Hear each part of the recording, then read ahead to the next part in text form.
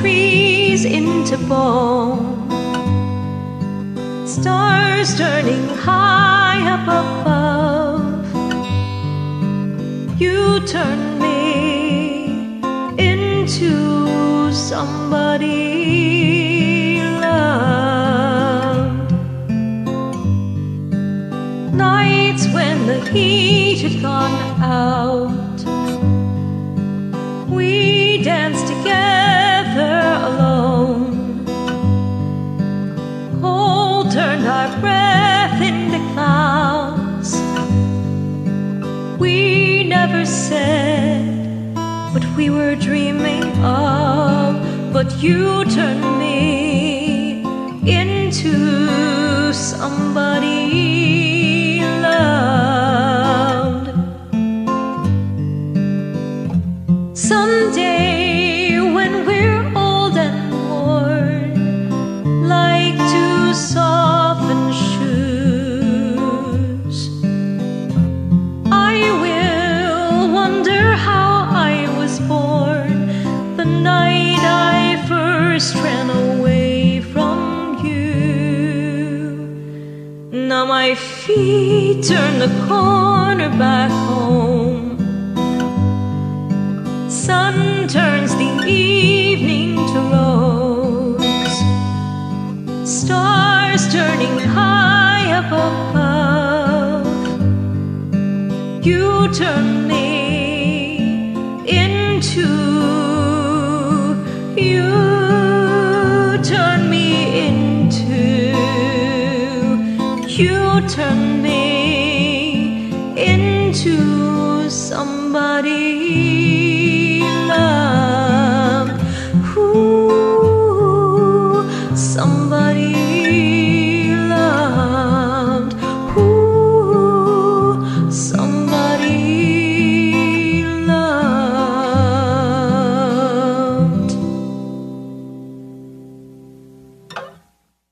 A story is true, a story is untrue.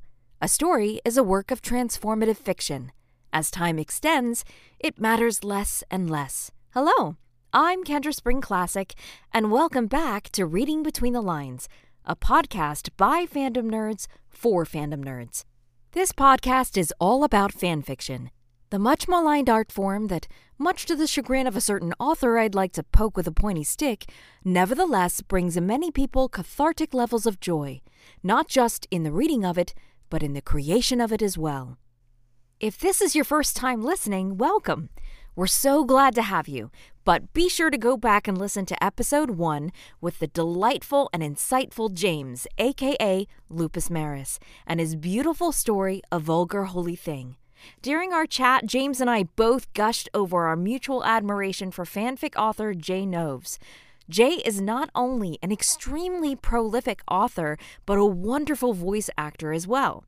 In fact, listening to Jay's own podfic recordings while living as an expat in Japan inspired me to create this podcast. So, if you've enjoyed Reading Between the Lines thus far, you've got Jay to thank for it.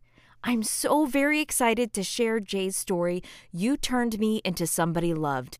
Be sure to stay tuned after the story for a discussion of epic proportions, all about Black Sails, the almighty subtext, and Jay's creative process. So kick up your feet, get cozy, and join us on the high seas for some laudanum-induced sweetness. How's one to know? I meet you where the spirit meets the bones, in a faith-forgotten land. In from the snow, your touch brought forth an incandescent glow, tarnished but so grand. And the old widow goes to the stones every day, but I don't, I just sit here and wait, grieving for the living. Oh, goddamn, my pain fits in the palm of your freezing hand, taking mine, but it's been promised to another. Oh, I can't stop you putting roots in my dreamland. My house of stone, your ivy grows, and now I'm covered in you, in you.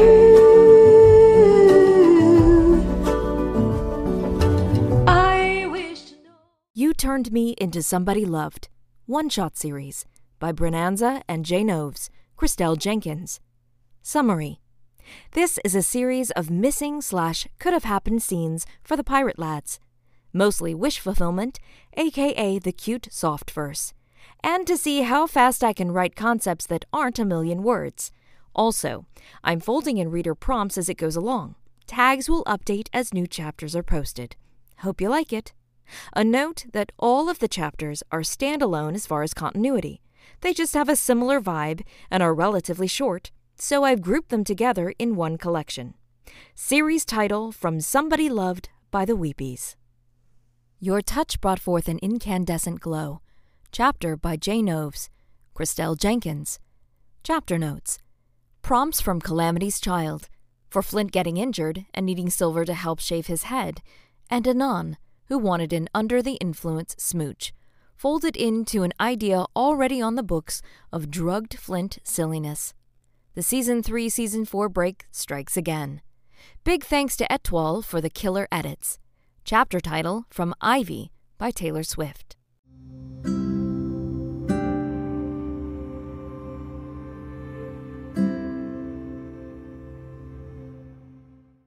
Your touch brought forth an incandescent glow. After the massacre of Charlestown, Silver had been nervous every time Flint left at the forefront of another raid, snarling and raging, raring to wet his muzzle with the fresh blood of those who would cage him. Flint often returned bloodied, silent and grave, breathing heavily underneath the cloth wrapping obscuring fierce features which had only grown more menacing, more skeletal, more terrifying since the loss of Mrs. Barlow. He'd fully embodied his name, sharp as flint indeed, pared down until nothing but rage and misery remained. The blood his captain would return coated in was not typically his own. Many a night, while fires yet burned on the distant shores of the colonies they visited, Silver had trailed Flint wordlessly back to his quarters to dab at minute wounds. Silver had insinuated himself into the space where he knew he was not wanted, but couldn't quite resist intruding upon. It had helped Silver, to set Flint to rights in this way, to carve out this niche by force, demanding Flint's time and attention beyond the business of running the Walrus. But this was before the victory at Maroon Island, before quiet conversations in a wooden cage, before Silver's desperate confession in the doldrums. Nowadays, Flint's death wish has mostly been quelled, rerouted to a new purpose, and so Silver is far more at ease when Flint leads the vanguard to take the occasional prize. He knows Flint will not take stupid risks for the goal of punishing himself, tempting fate to finally send him to the depths. The Walrus has been hunting a few prizes here and there in order to build the stockpile of supplies on Maroon Island in preparation for the coming assault on Nassau, the next step in their war. Therefore, it is without warning that the old fear strikes Silver, lancing deep into his stomach as if he is the one wounded. Flint returns to the Walrus, swaying heavily, his right shoulder dripping blood, held aloft on either side by Dooley and Joji as they haul their captain from a launch over the rail of the ship. Suddenly, Silver cannot breathe. How is there so little air out here in the open ocean? Shouldn't the wind come to ease the crawling heat under his skin, the itching anxiety? "Captain, what?" Silver manages to croak out, voice raspy with the panic he cannot quite conceal. Flint peers up at him with a wince, though it's not quite chagrin. He tries to shrug off Dooley and Joji, batting at them irritably like an overgrown cat. "It's nothing," Flint says gruffly. "Nothing," Silver repeats faintly, incredulous. His eyes track the blood that plip-plips onto the deck, cataloging the torn fabric of Flint's shirt, the ugly gash. Silver stifles his rising panic and instead scowls, allowing Flint to see every ounce of his displeasure. Of course he's still like this. The conversation in the cage, where Silver had coaxed Flint to consider another way, hadn't miraculously transmuted Flint into a different person after all. It simply changed his course, like a gentle wind in slack sails, pivoted that indomitable will towards living again. "Get Howell!" Silver snaps briskly at Dooley, who hurries to comply. "I told you, I'm fine," Flint starts to say. Silver ignores him in favor of nodding at Joji, then gesturing towards Flint's quarters. "Take him." Joji obediently moves to haul Flint's stubborn arse that way, the captain in question complaining over his shoulder in Silver's general direction. "Hey, you can't just—" However, he doesn't resist as he's dragged away. Silver squeezes his eyes shut briefly, gathering a steadying breath as he clenches the rail of the ship hard enough that the wood creaks. If Silver believed in God, he'd perhaps pray for patience. Instead of a few moments of peace, Silver follows after to supervise his danger-prone captain, the regular soft thuds of his peg accompanying him. "Jesus Christ, all this fuss over one shallow wound. It barely grazed me," Flint growls, despite evidence to the contrary. Howell quietly stitches up the substantial gash, even as Flint grouses, a long but superficial cut that spans from Flint's right shoulder down to mid-bicep. "You've been stabbed, Captain," Silver bites back. "You may have come back from the dead once before, and this may come as a shock to you, you're not actually invincible. So sit fucking still." This last part is punctuated by the sternest glare Silver can muster. The bickering is comfortable and familiar, a focal point which allows Silver to pour his nervous energy into words instead of hovering. Howell has it well in hand, now efficiently and steadily wrapping Flint's shoulder and arm with bandages, then securing it in a sling. For his part, Flint sits there frowning mightily, bare-chested, left hand tapping impatiently on his thigh. However, under Silver's watchful glare, he surrenders to Howell's ministrations without undue fidgeting, simply making his opinion known with the occasional verbal jab. "I recommend you not use the arm for at least a week, perhaps longer," Howell says once he's finished wrapping. "And—" Here the doctor hesitates as Flint makes a loud dismissive sound, mouth opening to protest. Silver clears his throat. "And," he prompts, smoothly overriding whatever nonsense was about to leave Flint's mouth. Howell washes his hands in the basin of water near the suspended bunk. Then he turns fully away from Flint to speak to Silver directly, sensing that Silver is the one who will have to enforce this medical advice. It shocks Silver to realize that Howell is likely correct, that he is the only one Flint will suffer to listen to be bullied by. He needs to take it easy. Too much exertion will only irritate the wound and risk infection, even fever. A week or two of bed rest, however, and the arm should heal without any complications. Howell gathers his supplies, rolling them back up into a leather pack. "We have some laudanum in the hold," the doctor continues. "Perhaps best to dose him up so we'll sleep." "I'm right here," Flint says. "I am the captain." It's not quite an indignant squawk, but probably not as menacing or stern as Flint intends. "I will see to it," Silver says firmly, still not looking at Flint, ignoring him out of spite, but also perhaps because Silver doesn't want to acknowledge how much it unsettles him to see Flint weak, see him bleed, how it makes Silver's gut churn with an unnamed fear. Captain Flint is mortal. Howell raises a skeptical eyebrow at Silver, then flicks a glance back to Flint. The captain's eyebrows are speaking their own complicated language, his ire frothing up just like eddies in a tempest, liable to swallow them all if left unchecked. No matter. Silver knows how to handle him by now. He nods at Howell. "Aye, I'll fetch the laudanum," the doctor agrees. He exits the cabin, leaving them alone again. And no sooner has the door shut than Flint is at it again. "You'll see to it," Flint repeats. "Am I your charge now, Is that what this is? You've crowned yourself king of my ship as well, while my back was turned." The words themselves are harsh, accusing, but Flint's tone is begrudgingly fond. His captain wears a grumpy expression, put out, but he's not truly angry, simply recalcitrant. Silver pinches the bridge of his nose, feeling a headache coming on. He prepares himself mentally for the tug-of-war Flint's sure to initiate, the struggle and argument Silver will have to win in order to get Flint to actually rest. Silver takes a deep breath. In a week or so, you'll be right back to stirring up fire and mayhem and revolution, he begins reasonably, striking a cajoling tone. Silver moves forward slowly but surely as he speaks. He's fairly nimble on the peg these days, even aboard a rocking ship, and proud that he only demonstrates a slight hitch in his gait, he steps close enough to poke Flint right in the center of his bare chest. The skin is warm under his fingertip, the chest hair softer than expected. Silver cannot even find it in himself to be shocked at his own audacity. He has taken these risks with Flint from day one, after all, insinuating himself into Flint's space, talking down the beast with a knife to his throat. It's worked out a moderate amount. But for now, Silver continues poking again for emphasis. For now, you will sit still. You will take the goddamn laudanum, and you will rest. So it's been decided then, has it?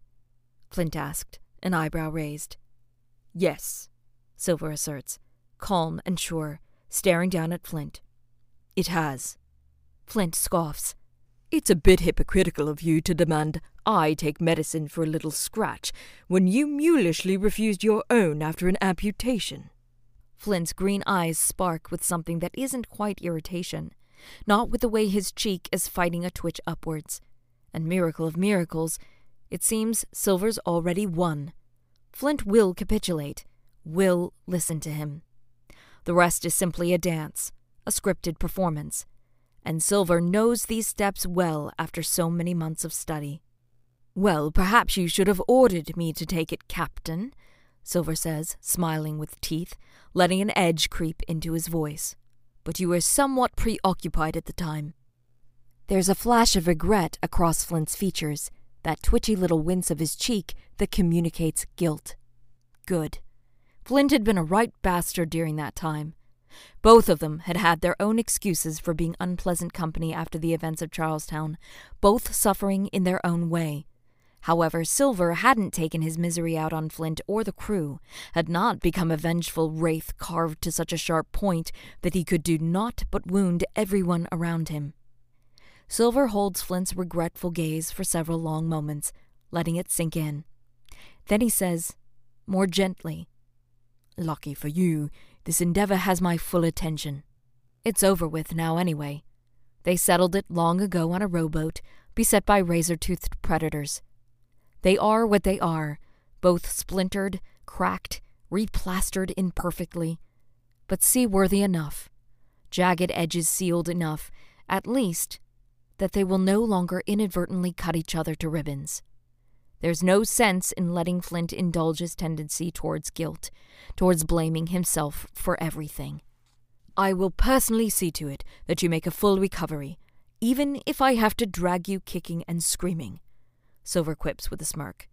He knows full well the absurdity of this statement, the sheer power differential that still exists between them. Regardless of the many hours Flint had spent drilling sword lessons into Silver up on the cliffs, Silver holds no illusions as to his physical ability to overpower Flint in any real way. Flint's wearing a rueful little smile, which has finally fought its way through his feigned peak. No, Silver will never be able to beat him in a fight. However, what is perhaps more startling, more seductive, is the fact that Silver will have his way.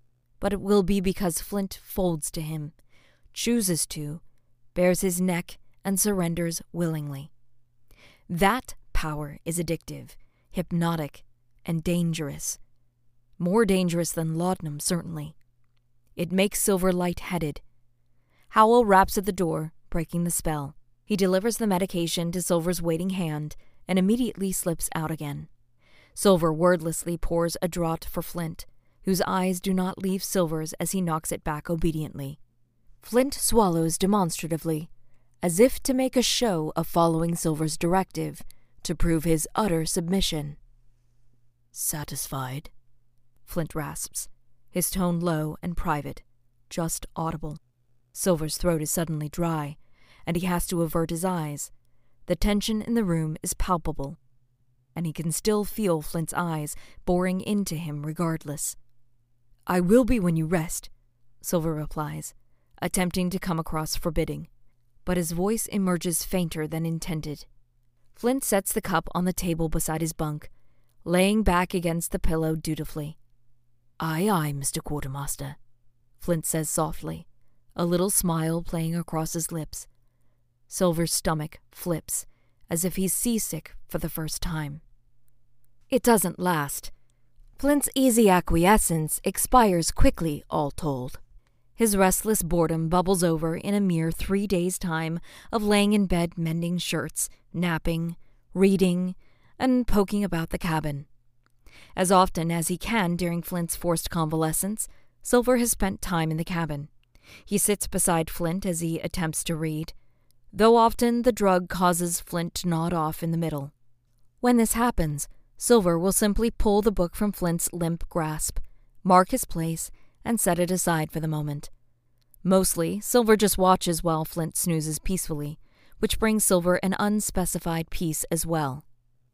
The rhythm of Flint's breaths, the way his chest rises and falls, knowing where Flint is, knowing he's safe, it all fulfills a deep ache in Silver, and he likes it more than he cares to admit. But his visits have been fewer than he would have liked. Silver has had little free time, busy being acting captain as well as quartermaster. "More than sufficient time has passed. It barely hurts anymore," Flint insists, the dread pirate sounding more like a wheedling child than the terror of the high seas. Flint has developed a bad habit in the last few days of picking incessantly at his sling and bandages, and is at it once again. Silver sighs heavily, pauses in the measuring of Flint's daily dose of laudanum, setting the cup down on the side table. Silver reaches out to physically still Flint's fingers from fiddling with his wound dressings, placing the captain's hands back into his lap. "You may be an even worse patient than I was," Silver mutters. "Here." He shoves the cup under Flint's nose. "Nap time, Captain." Flint frowns petulantly at the pewter mug. "I know what this is. I figured it out. This entire mollycoddling nonsense is simply so you can incapacitate your captain. Then you can run the ship as you please." Despite Flint's scowl and the accusation, his voice again holds a teasing lilt that makes something warm curl in Silver's gut, a feeling like some contented beast dozing before a fire. "Aw, you caught me," Silver says dryly. "You've sussed out my long con. Congratulations." He stares at Flint expectantly. "Come now, Flint. Surely you don't need me to hold the cup for you." It's a bit laughable, the thought that Silver might be able to pour medication down Flint's throat if he truly didn't want it. Instead, Silver simply holds his stare and lets the bluff stand. Finally, Flint sighs in defeat and takes the laudanum in one swallow. Silver nods in approval, reaching to take back the cup. As he does, their fingers brush distractingly, Flint still watching Silver closely as he settles back to recline against the pillow. His eyes seem darker, the green like a thicket, like the maroon jungle, something to get lost in. Flint has once again forgone his shirt, and Silver struggles not to stare. But he's nothing if not greedy to catalog every single detail of Captain Flint. Under the pretense of checking the bandages, assuring that the sling is sitting properly, Silver's eyes track along that powerful frame, the comforting width and breadth of his captain. The sheer amount of freckles on the man is ridiculous, frankly. They cluster densely along Flint's shoulders, fading down towards his chest where the skin sees less sun. It's such a soft, human trait, and Silver fights the urge to chuckle in delight. Then he catches sight of a bead of sweat sliding down the column of Flint's neck, disappearing into his chest hair, and Silver no longer finds anything funny. Flint hasn't picked his book back up, has not resumed the cadence of their bickering. He simply lounges against the bulkhead like some overfed beast, blinking placidly at Silver. He seems content to just rest there while Silver looks his fill, staring without speaking for far longer than is polite. Silver lowers himself into the chair, clearing his throat in an attempt to shake off his fit of apparent insanity. He is all set to deem it another successful day, Flint having taken the laudanum without much issue, and settled down to monitor his captain until he falls asleep. But then, After a few serene moments, Flint begins again to shift restlessly. He repositions his pillow, grumbles, then sits up fully and scratches at the back of his head in apparent annoyance. Soon after, he makes a motion as if to get up. Silver is quicker, though his peg creaks and his leg protests the sudden movement. Silver glares down at Flint, looming to the best of his ability, one hand prohibitively on Flint's uninjured shoulder to stop him from leaving the bunk. "What are you doing? I swear to God, Captain, the ship isn't going to explode just because you're not up there to bark orders for a few days," Silver snaps. "Stay put." "For fuck's sake," Flint growls in frustration. "I wasn't going to leave the cabin." His voice is already a little slurred from the opiate, and he squirms again in discomfort, muscles shifting against Silver's palm, the skin warm and humid. Flint refuses to lay back down, but neither does he make an attempt to fight against Silver's hold. "My head is itchy," Flint grumbles. Silver simply blinks at him. Flint blows out an impatient sigh. "My hair," he explains. "This is usually the length at which I would shave it." Flint rubs his left hand over the top of his head in demonstration. When Silver looks closer, indeed, Flint's scalp is covered in a more substantial layer of orange fuzz than is typical, more hair than Silver has seen since before Charlestown. The sun streaming through the window of the cabin makes the hair glow around Flint's head like a copper halo. Angelic only insofar as Milton's Lucifer, too, was once an angel. Silver huffs out a sharp breath in disbelief. "Jesus Christ, is that all?" "Just—" Silver squeezes Flint's shoulder, coaxing him to settle back. "I'll do it. You still aren't supposed to be using your right arm anyway." Silver doesn't wait for assent, simply moves away to rifle through Flint's personal belongings. He's seen Flint go through the motions of grooming himself enough times to easily locate the shaving implements. Silver finds the razor, leather strop, lather brush, and a precious bar of soap all tucked neatly into Flint's sea chest beside spare shirts. Folded, of course. Navy discipline intact, Silver thinks, mouth twitching in a half-smile. "Bloody haranguing nursemaid instead of a quartermaster," Flint mutters darkly from somewhere behind him. "I heard that," Silver throws back over his shoulder. He returns to Flint, laying the shaving tools out on the chair so they're in easy reach.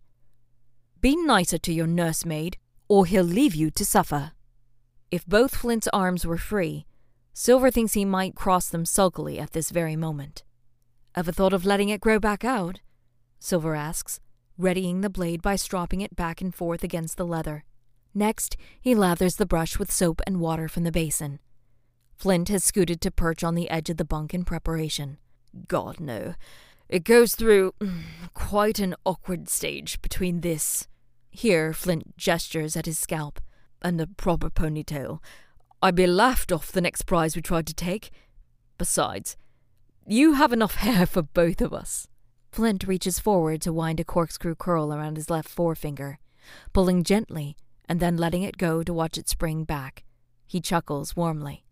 Silver coughs, cheeks feeling flushed all of a sudden.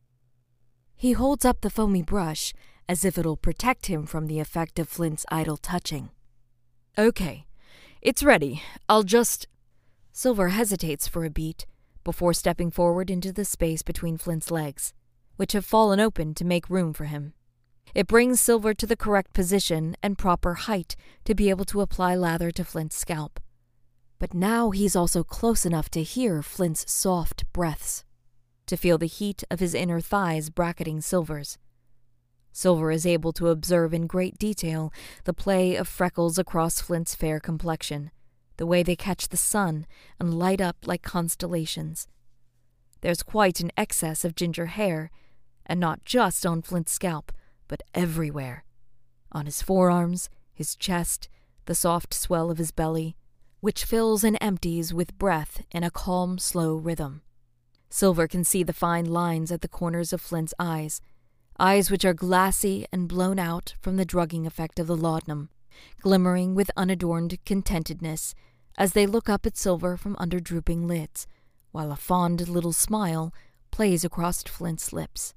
Silver can see everything, If given free rein, Silver would stare and study this new version of Flint indefinitely.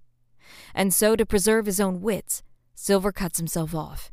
He places a hand on Flint's nape and pulls him forward slightly, bracing Flint's head against Silver's body. It will make this part easier, since his captain is groggy and less coordinated than usual. Flint goes easily, movements sluggish as if he's swimming through molasses, his forehead tipping down to rest against Silver's torso, such that Silver can no longer see the expression on Flint's face and is no longer tempted to stare. Silver exhales in relief. Without further comment, Silver begins to apply the wet lather onto Flint's scalp. The tendons of Flint's neck flex and then relax under Silver's palm. Flint settles his weight comfortably against Silver, gone nearly boneless, but it's not such that it risks toppling Silver. "How do you know how to do this?" Flint murmurs. "Your own beard hasn't seen a razor in fucking months." He lets the insult pass. It's true besides, but Silver doesn't have a snappy or clever answer. The truth is far too bare, too embarrassing. But Flint speaks again, answering his own question. Watching me. Of course." Silver simply continues, thoroughly covering the prickle of Flint's scalp with soap, very aware of the flush of his own cheeks and of Flint's voice rumbling in his chest with every word. Once Silver finishes with the lather, he trades the brush for the blade. It glints in the sun, honed fine, kept in impeccable condition. Naturally, Flint would settle for nothing less. Silver guides Flint away from his body, careful not to smudge any of the soap, and immediately misses the warmth of him. Sleepy green eyes blink up at Silver. Flint's limbs are loose, and he makes a questioning sound in the back of his throat. "You must be absolutely still for this next bit, lest I cut you," Silver says warningly. "That means no incessant wiggling." Flint nods in understanding, the motion languorous. But a mere moment later, he's shifting in Silver's grasp as Silver moves the razor to his head. Flint's left hand reaches up as if to scratch his head, changes course to his beard, which he smooths and fidgets with restlessly. Silver huffs, grabbing Flint's wrist to still it. Flint startles in slow motion. "Captain, what did I just say?" Flint grimaces. "I'm sorry, It's... The laudanum makes everything feel... strange. To the touch." "I'm serious, Flint," Silver says, letting a bit of humor creep in. "I'll tie you to the bunk if I have to." It's an idle threat, offhand and half a joke, but Flint goes still and quiet. Unfocused eyes hold a spark of interest that makes Silver's breath catch. "Yes, do that," Flint agrees.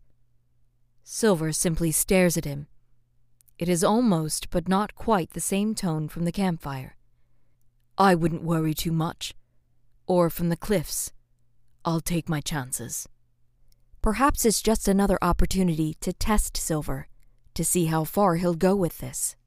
Perhaps Flint is wondering how much of himself Silver has internalized, how much mysterious darkness Silver has absorbed, how far Silver will shift to meet Flint's every challenge. Silver cannot blame him. He often wonders these things himself. The man John Silver was before Nassau, before Captain Flint and the crew of the Walrus, would hardly recognize who he's become. "Utter madman," Silver mutters, with an edge of brusque affection. "You're serious?" "It's the only way you can be sure I won't move," Flint says quietly. He's muzzy from the drugs, but nonetheless sounds completely certain underneath that fog. "Take it out of my hands, please." Silver swallows thickly. "Hand, you mean?" he says lightly. "The right is already immobile." Silver gestures to the sling. Flint doesn't reply, simply watches and waits, gaze steady and sure.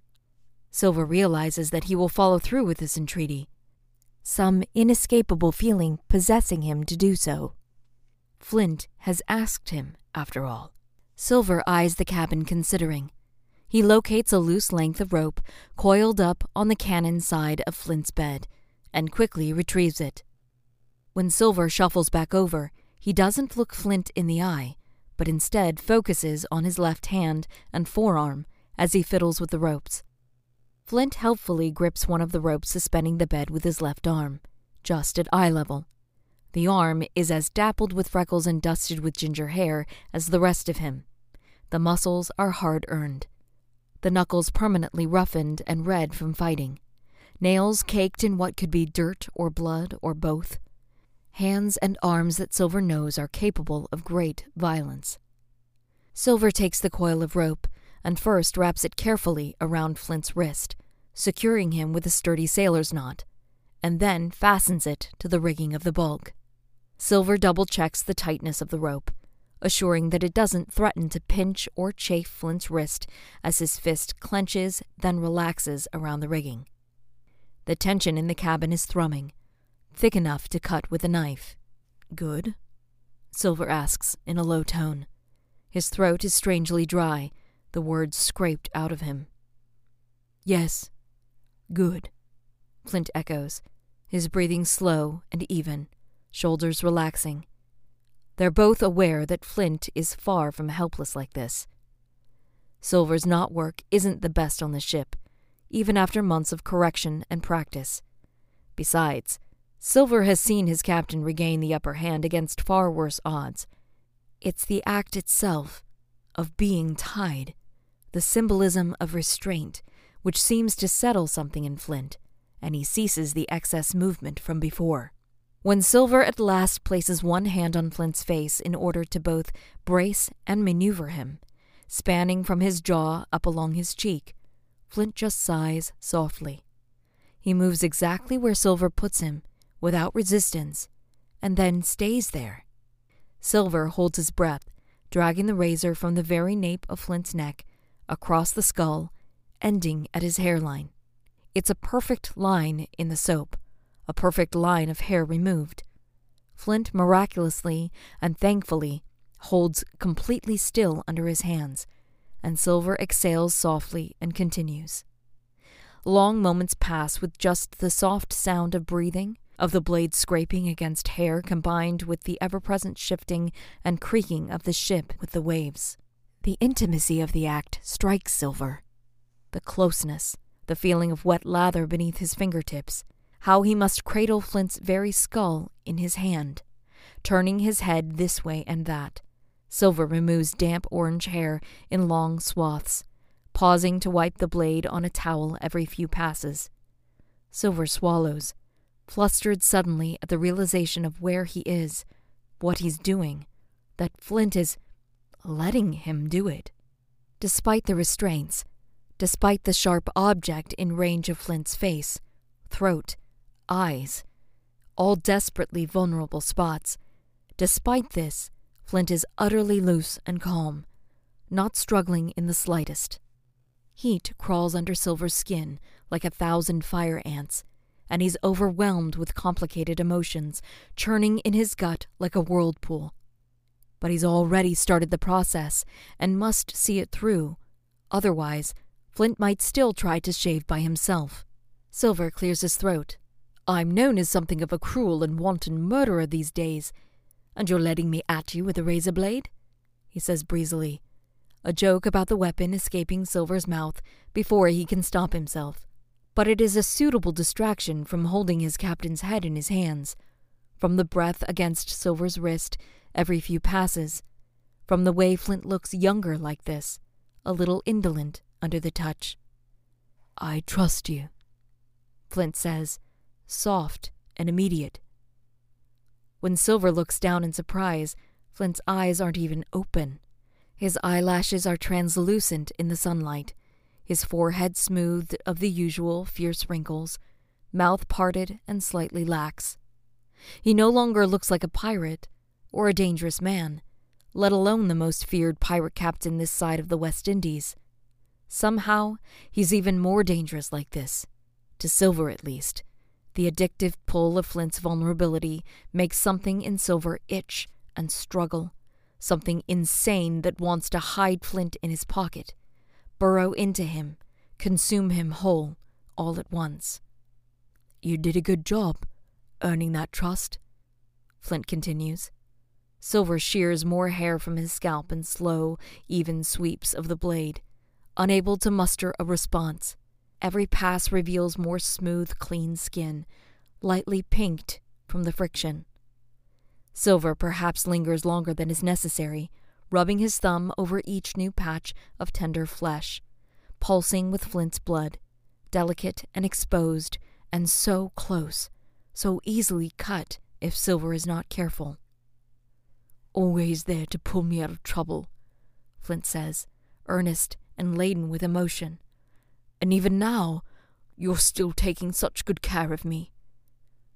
Flint hums, eyes still closed. "I couldn't have done any of it without you, you know. Would have fallen apart immediately. I'm fortunate you decided it was worth your time." Silver focuses on the task before him, attempting to keep his voice even. "Now I'm not sure that's true." He forces a chuckle, attempting to steer the conversation back to their usual banter, instead of drifting into perilous waters that Silver doesn't know how to navigate. "You're giving me far too much credit." "You never give yourself enough," Flint responds without hesitation. Silver pauses, struck by the statement, cutting as keenly into him as if by Flint's own sword. The words pour from Flint now, continuous, as if Flint is having his own conversation, which no longer requires Silver to respond. "You're so clever. You see the problem before I do every time. The people and the landscape of their relationships," Flint begins, the unfiltered musings oozing a rueful, soft fondness. It's as if he's peeling back the layers of Silver one by one, holding them up to the light, utterly delighted by what he finds. "And then you make it all click into place, solve it like a puzzle, so easily and effectively, so smoothly maneuvering them all, even me, that it seems as if you barely did anything at all. But I know. I see. I can't do that, what you do. Gates could, and Billy to some extent, but you. The crew have never been as productive, as obedient, as cohesive a unit as when you began rallying them, whispering to them like Snake Charmer, with a song as sweet as one of Homer's sirens." Long moments pass. Silver is drowning in Flint's words, swamped with wave after wave of feeling. A deep ache grows in him that needs to touch, to move to action. It wells up tender and raw and all-encompassing. Silver is spilling over. Embarrassingly, his eyes prickle and burn with moisture, and he has to choke down tears. "This is why I don't take laudanum," Silver forces out, strained, desperately trying to distract Flint from this line of thought. It's not safe. Not real. His captain is addled, and so there's no reason to read too deeply into the blissed-out expression, the near-reverent praise. "A person is liable to admit to anything." Flint opens his eyes and looks directly into Silver's soul. "What's left to confess?" he asks. Then Flint's mouth curves up at the side, almost wickedly so. "I'm transparent to you, remember?" Silver is suddenly back on the cliffs, sand bleached out harshly by the sun and exposed by Flint's assertion. The wounded look on Flint's face, then, is nothing like now. On the cliffs he'd sounded mournful, the chasm between them stretching impossibly wider by the words, the history that Silver was unable to share. But now, Flint sounds playful rather than resigned, as if it is comfortable to be so known by Silver. "Captain, Silver is helpless, blade paused in its work. He's trapped in the tempest that is those green eyes, mouth open but unable to muster a response. Thankfully, he is saved from his stammering by Flint speaking yet again. "Whatever have I done to deserve such a thing? Having a beautiful man to dote on me like this?" Flint murmurs, low and flirty, his head tilted mischievously. Something Something terrible, surely, Silver says weakly. Flint drags his eyes up and down Silver, chuckling darkly. Terrible, Flint repeats, looking utterly enraptured. Silver's face is on fire. The drugs are clearly playing games with his captain's head, and so he quickly returns to his task. There's little hair left to shave. Part of Silver wants to be finished with it as soon as possible so he can flee. Another not insignificant part wants to reside in this moment forever. Flint's unguarded feelings and thoughts filling the small space of air between them. The earnest praise wrapping around Silver like a blanket. The look in Flint's eyes is full of too much as he blinks muzzily at Silver, as if Silver is some rare treasure, some divine gift, as if Flint could want nothing more than to be here with Silver, to gaze on him, to be touched carefully by him. Silver swallows hard. That way lies madness. I like it when you're stern with me. Stay put. I'll see to it. Drink this or else, Captain. Silver blinks at the non sequitur. Now that Flint has begun, he's positively chatty, commenting aimlessly upon every little thought that enters his head. Took a bit, but you really are just a bossy little shit. You'll have nothing less than all of your demands met. That's rich coming from you, Silver responds, more breathless than intended, finishing up Flint's sideburns now. Silver lost the thread of the conversation some time ago, if he ever even had it. But finally, Flint's scalp is smooth and fresh as a newborn baby's. The skin there is paler than the rest of his face, less weathered by wind, salt, and sun, protected as it usually is from the elements by the fuzzy shroud of hair. Silver picks up the towel and brushes the excess lather off of Flint, taking his time until not a speck of soap remains. Finally, the task is complete, and he must step away. He quickly cleans and stores the shaving implements, wrapping them back in the leather strip. With a deep breath, he unpicks the knot at Flint's wrist, relishing the brush of skin on skin, drawing out these moments of closeness before he must inevitably withdraw. Once Flint is freed, Silver takes a moment to examine his wrist for marks, massaging the tendon and muscle until he can no longer pretend it's for the sake of circulation. Okay, you're all done, Captain, Silver says quietly. But even so, his voice cuts through the stillness of the air. He's not disappointed. He's not. This is for the best. Best to leave Flint to sleep, to forget all the strange confessions, the enamored looks. Silver turns to leave the cabin. Sleep well, he starts to say. Flint's left hand moves quickly for a drugged man, darting out to grab hold of Silver's arm. As Silver expected, his captain is far from helpless in this state. Silver furrows his brow in confusion, but lets himself be pulled, stepping back into Flint's space.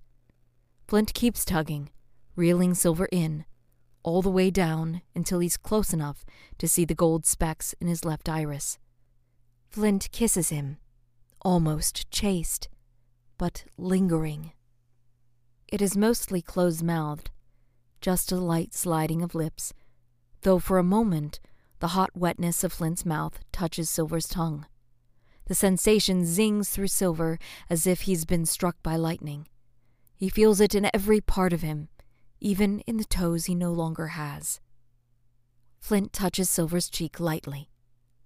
Thanks, love. He breathes against Silver's lips, like an afterthought, as if it's normal, expected to thank Silver for his assistance with a kiss. Silver blinks rapidly, trying desperately to process, stunned. He stands stock still, barely daring to breathe lest he break the moment. Flint's thumb rubs idly against the inside of Silver's wrist, where Silver's blood pulses wildly. Silver wants to chase Flint, to dive back in and kiss him, hard and claiming, to memorize his captain in this new way until he can hardly breathe, until his lips sting. This first taste, it's everything. It's not enough. But then Flint sinks back against the bulkhead, arranging himself for maximum comfort. His eyes well and truly drooping, though his hand still clutches Silver's wrist like a brand. Silver is adrift in a torrent of emotion, spinning, the deck floating out from under him, and the only anchor is that touch. "Wish you could stay," Flint says, as if nothing strange has happened, as if they do this all the time. Flint yawns large and jaw-cracking, in a way that shouldn't be endearing, but by God, it still is. Flint looks up at him, beseeching, and Silver is ruined. "Can you stay for a bit?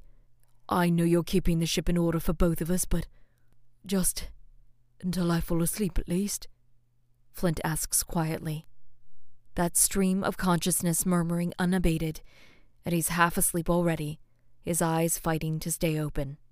Silver knows his captain's face, has memorized its many forms, furious, covered in blood, wretched, weary, gaunt and half-starved, fond, teasing, but none are as beautiful as this expression.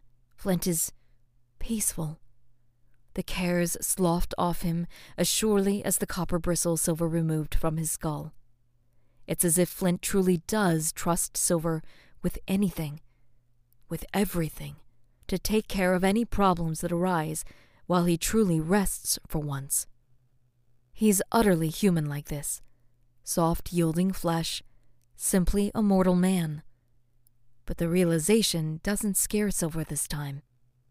Flint is seemingly as placid as a tide pool, but it's an illusion, for Silver knows well the deadly undertow beneath the smooth, glassy surface of that water. And indeed, everything about Flint threatens to sweep Silver into that current, to ruin his careful control, the way Flint is open and soft and perfect, begging to be held, touched, doted upon. This expression is not quite his captain, no. But neither is it entirely James McGraw. Instead, Silver gazes upon some amalgam of both facets, dark and light, making a whole, until it's simply this bewitching conundrum of a man who has taken up residence in Silver's heart, filling him up with something that makes Silver worthy for the first time in his life. Overcome, Silver leans down, brushing a light kiss across Flint's brow. It is the most reciprocation he'll allow himself while Flint is in this befuddled state. Silver's yet unsure how much of this affection is a result of the laudanum, but he hopes against hope that Flint meant it. Even this small touch cracks through Silver like the endless waves against the shore during heavy weather. Flint hums deep in his chest at the caress, then nestles deeper into his bunk, as content as a tamed tiger, if such a thing is possible. Flint still has a hold of his wrist, and Silver takes care not to break his grip as he sits again in the chair. He scoots a bit closer to the bunk, so as to watch over Flint as he sleeps. "Yes," Silver says softly. "I'll stay."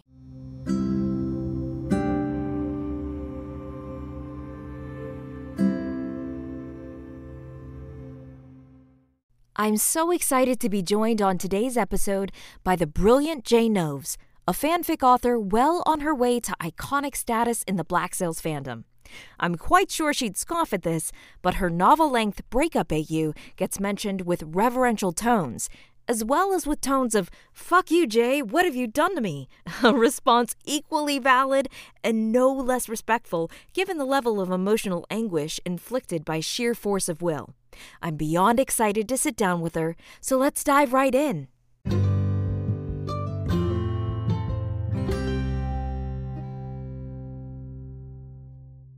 All right. Well, Jaynovz, welcome to Reading Between the Lines. It is fantastic to have you. And before we get started, I know you wrote the whole series, the soft verse series, Somebody Loved, You Turned Me Into Somebody Loved, with a writing partner. Did you want to give them a shout out? Yes. So Bren or Brenanza, that's their full handle, helped me write the first chapter, the grumpy nap chapter with where Silver Flint take a nap right as they are becalmed in the doldrums. And then the other 3 chapters are there's the ear piercing one, Silver gets his ears pierced, the head shaving one, which I know we're talking about today, and then I published another one recently, which is their hand holding in the maroon cages. So bunch of soft wish fulfillment from the boys there. So when did you first discover Black Sails? So December 2020, which was still pretty heavy lockdown. My best friend and I were daily trying to figure out what to watch to fill all of the time because we were stuck inside. And we were just sort of tooling around Hulu. I'd seen a little bit of Black Sails stuff by Tumblr osmosis, but no big spoilers, really, just enough to know that there was canon queer content somewhere in there. I didn't necessarily know what it was, but I knew that it existed. And so, yeah, we were just looking at Hulu and my memory pinged. I was like, oh, pirate show, queer stuff. Okay. Because something to know about me is I love pirates. Like all the way back to Baby J. Baby J's big fandoms were, some of them were Pirates of the Caribbean and One Piece. I just love the trappings of pirates. And so, yeah, I was like, sure, let's watch the pirate show. Of course, this is going to make me feel better. And yeah, I was kind of hooked immediately, like literally in the first 10 seconds. I know not everyone has that experience. So I'm in the main tag constantly. I've been in the Black Sails main tag for 2 years now. Like every day I check it, like my newspaper. And a lot of people are turned off by the show and then they have to come back to it. Like pretty much everyone I meet is not hooked immediately. They sort of need time to come back to it. And I'm like, okay, guys, that's not my experience.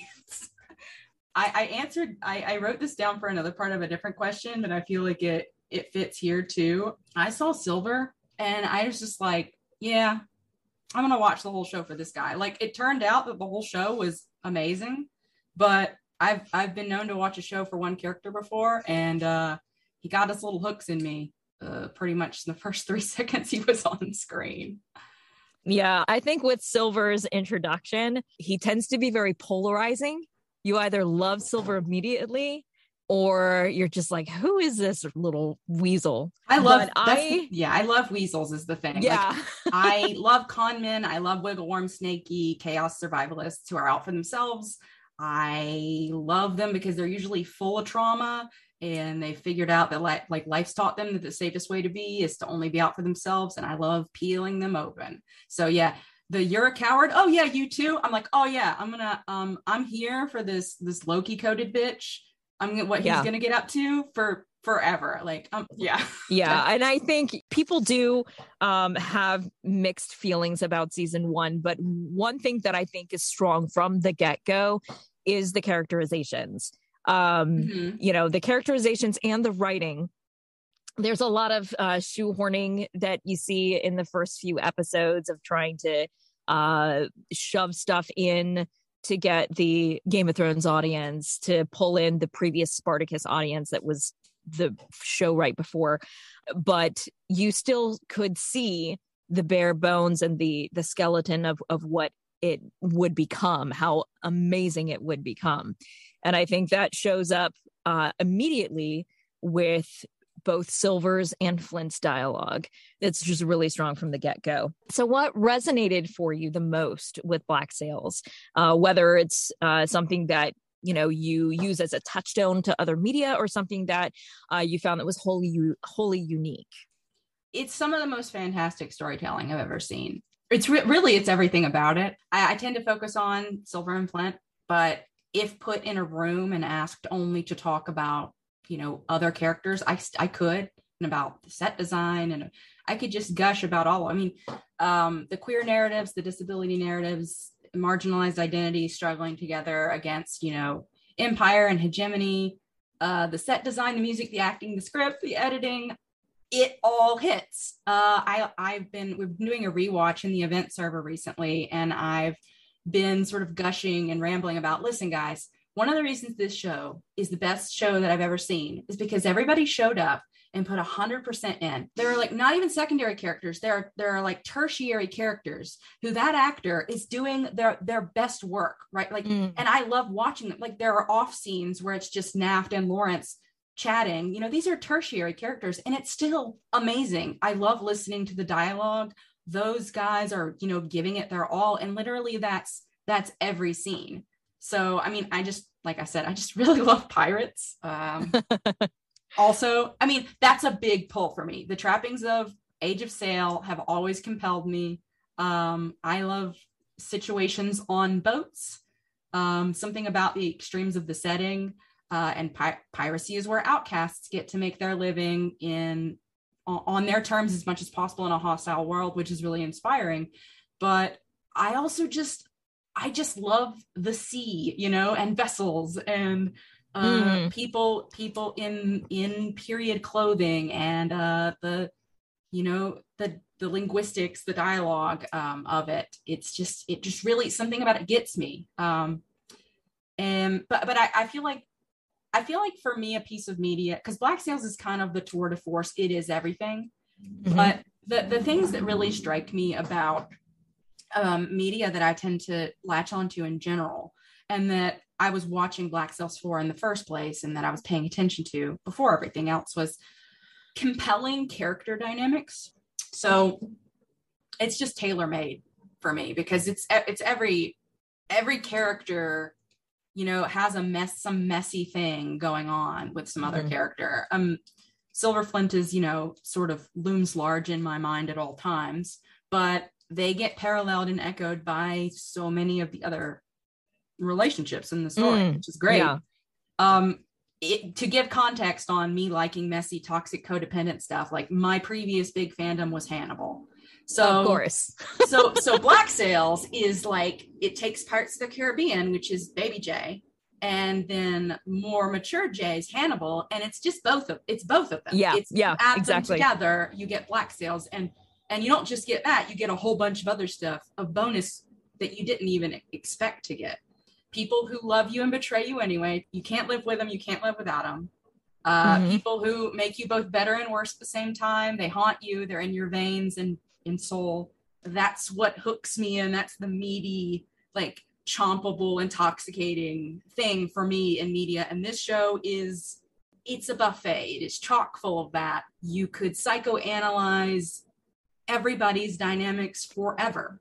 If I ever dig out of Silver Flint hell, dig out of that hyperfixation, I could write endless things about Max and Eleanor. I could write endless things about Eleanor and Vane, or, Vane and Teach, or Jack and Vane. Like, everybody has a big web, a big toxic, messy web in Nassau. That one post about the polycule that keeps growing and is, the drama of the island. It's intoxicating. It's great. Yeah.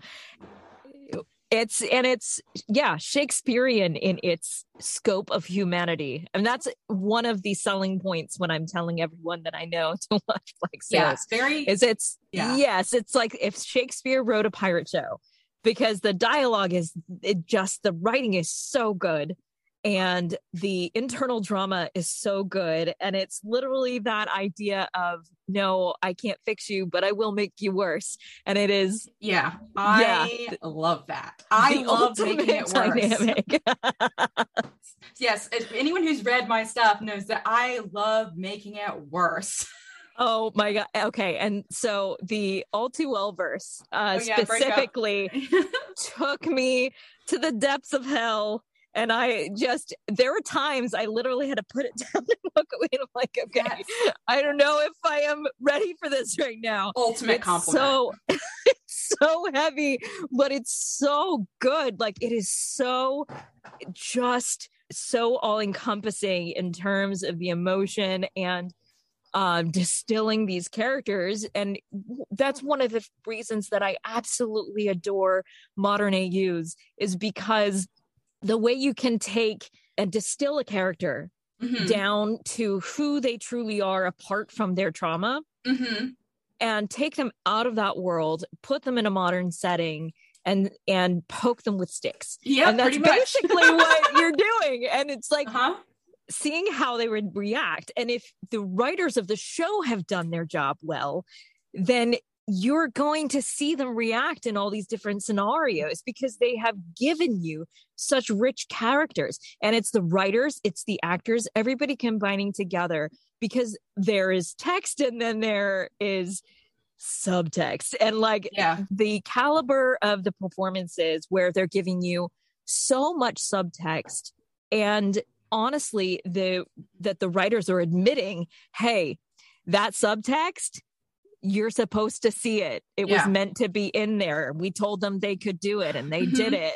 And they sure did. They certainly did. Like there's no getting around that. No. And like, choices were made. Oh yeah. So honestly, it could fill a whole episode just to sit here and have me ramble about that. For sure. I've done it. I've done it now for 2 years. Rambling in people's DMs, rambling in servers, and also trying to write it out. And I'm still fixated and hooked in.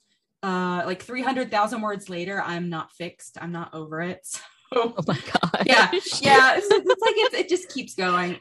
I did want to say I'm very flattered that you had to like put Breakup AU down at times, because it really was setting myself a challenge to see if I could replicate the emotions caused by the show and caused by the ending of the show and the finale in a completely different setting with different stakes.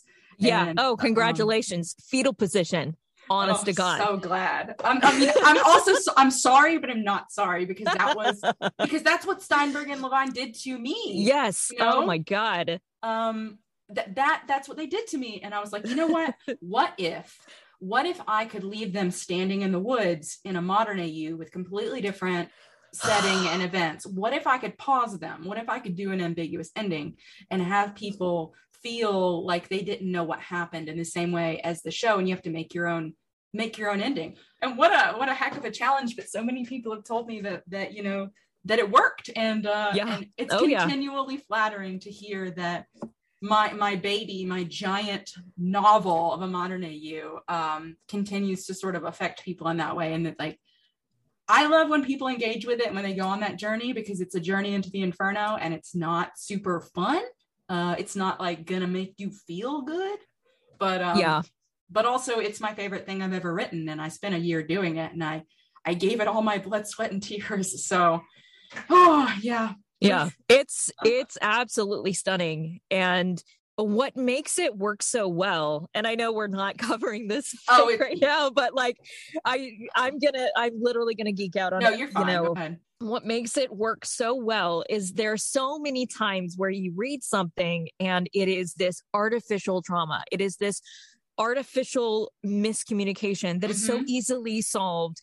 In this scenario, this is not something that is easily solved. This is deep, deep trauma. This is something where you do wonder, are they broken? Yeah. And it is horribly sad, and it is devastating, and it does bring you to the precipice of 409 going into 410. Yep. It really, really does, because you're like, why can't you just move on from this? But maybe something broke him, and it just is so sad. I'm so pleased. Like you're feeding me back exactly what I wanted to do, which was make the problem such that even if there's no war, there's no revolution, there's none of that violence or the trappings of the setting, that they are problems that feel like they can't just be untangled with one fell swoop. Yeah. I thought so long about their individual damage and how it would sort of be shifted in this new setting, and how they would butt heads and talk past each other. And then by the time you get to a point where they could reconcile on one problem, 30 more problems had been creating that web. Because again, I've also read stories, not just fan fiction, but watched a lot of TV, read a lot of, romance stuff where it's like, this is contrived. I know how to solve this. I'm very good at conflict resolution. And to like be standing outside of it saying that, I wanted it to be where the reader couldn't sort of decide whose side or whose corner they wanted to be in, because both were right and wrong at the same time, and that they couldn't figure out an easy way to solve it either, because to solve it would be to make each character less of themselves in some way, or like take them out of their And that's how canon feels to me, that they're both right and wrong at the same time. They're both made for each other and the worst thing for each other at the same time. And I'm so happy to hear you sort of like, yeah, Jay, it ruined my life. Thanks so much. So one of the things about taking the characters out of canon is you have to acknowledge that you can take away everything that happens officially in canon in terms of the setting that they're in. So you can take them out of that. But Silver's trauma, whatever happened to Silver, is pre-canon. You cannot subtract him from that. No. Because we don't know enough about Silver's trauma to take that away from him. It is ingrained in his character. Oh, yeah. So you pick him up and you put him in any other situation, he comes preloaded with all of that trauma. And I think that's what makes him so interesting to write about and to read about.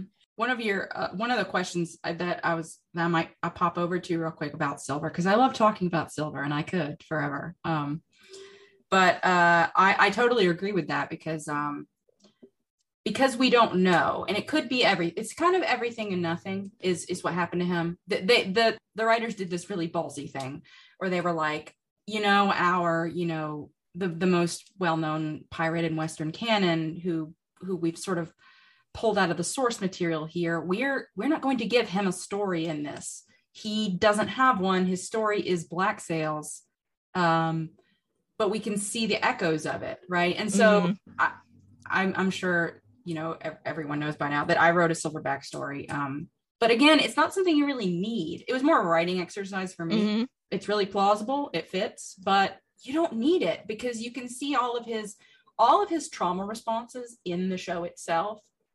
Give us all the information we need about him. We don't really need to know what happened to him. It's honestly better that we don't, because whatever horrible things you as the viewer can come up with is going to be more meaningful. To sort of pin it down, it removes something. It really removes something. And it's also just the fact that it's unspeakable to him, the fact that he can't bear to speak about it is really indicative of just some of the most horrible things that break a human being, the most horrible traumas. And it's really personal in that way, because again, the viewer can sort of, whatever is going to resonate with them specifically, project that onto him and imagine what happened to him in that way. And there's really no wrong answers as far as like really bad shit. So I agree. I think he's so fascinating because something like there was an interview that's like something broke his ability to exist like in his own story and sort of situate himself in the context of one and have a history or a past or be connected to anything. And so that's kind of why he latches on to Flint and then Maddie. I'm getting us slightly off base here. No, but basically, okay. I agree with you is what I'm saying. Yeah. And I think it doesn't even matter if it is trauma inflicted upon him or a past that he is so regretful of, in terms of something that maybe he did in the past. I don't think that it matters. No, because he's obviously either way trying so hard to distance himself from it that he can't even bear to mention it. That he so much, and he talks about how fascinated he is with the fact that Flint cares so much about what people think of him, yet he obviously cares. Oh yeah, because he won't even mention who he was in the past and what happened. So it's something that he can't even bear to speak. So he obviously cares what Flint thinks of him. Oh yeah. And whether or not Silver pre-canon, because I tend to think that Silver after meeting Flint is a very different person. He sort of gets his brain chemistry rewritten. He may have been a little more shameless with like things that he did to survive, or his own decisions at pre-Flint, but at least when it comes to Flint and then again later with Maddie, he really, really cares what they think. And Part of it, I think, is that he doesn't want to tell Flint those things because he's worried about the reaction. But I think a larger part is there are things sometimes that you remember. It's not that you've forgotten them, but you put them in a vault and they're sort of untouchable in your brain. Like even trying to go and like pull them back out and verbalize them would be so painful as to like literally shatter you as a human being. And Silver spent so much time constructing this new persona for the events of Black Sails. You know, he's John Silver now. We're pretty certain that's not his real name, but it's his name now. And this is the persona that he seems to have wanted to really hang on to and then sort of gets trapped in anyway. And so it would just shatter him. It would just shatter the new persona. That's the take I usually go with. That, you know, people who experience PTSD in real life, that's a common thing where they can't talk about what happened to them. Like they can't even touch it, not because they forgot it. Sometimes they've forgotten it, but to go back to that place and re-inhabit it in their mind would be so damaging as to just completely fling them off the side of the planet, and sort of shatter them. And that's how I sort of think of that scene in 4-9 where they're talking and he's like, he wants to tell him, he does, but he really just can't. He absolutely can't do it.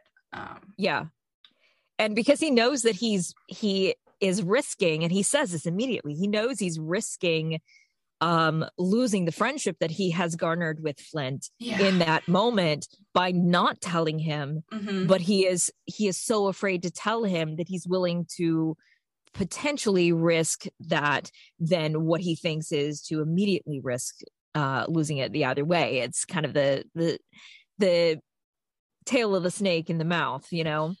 The thing about them that is so sad, that's so unassailable, perfect tragedy, is that Flint is so defined by his past. It means so much to him. And he shared it with Silver, which is a big thing for him.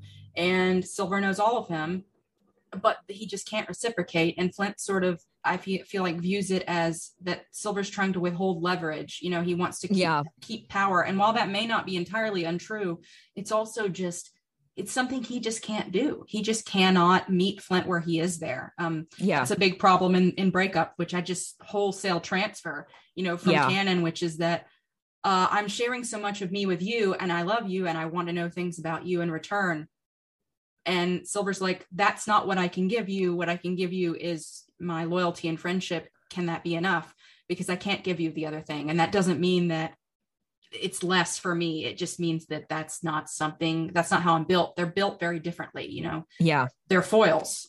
And they sort of butt heads over that. And in terms of the way that Luke performs, you know, that facet of Silver, I really don't think that there is a lot of the ulterior motive in terms of having a power difference and something to hold over Flint in terms of making himself kind of vague. And I think it is more a self-protectant thing of that you were saying that he can't give that part of himself away because of trauma. And I think it's very clearly written in the performance as well.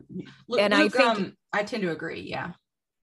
And I think one of the things that I think you do really well, and there are quite a few other fic writers who pick up on this kind of ribbon through the show as well, is just how enormous Flint's capacity is for love.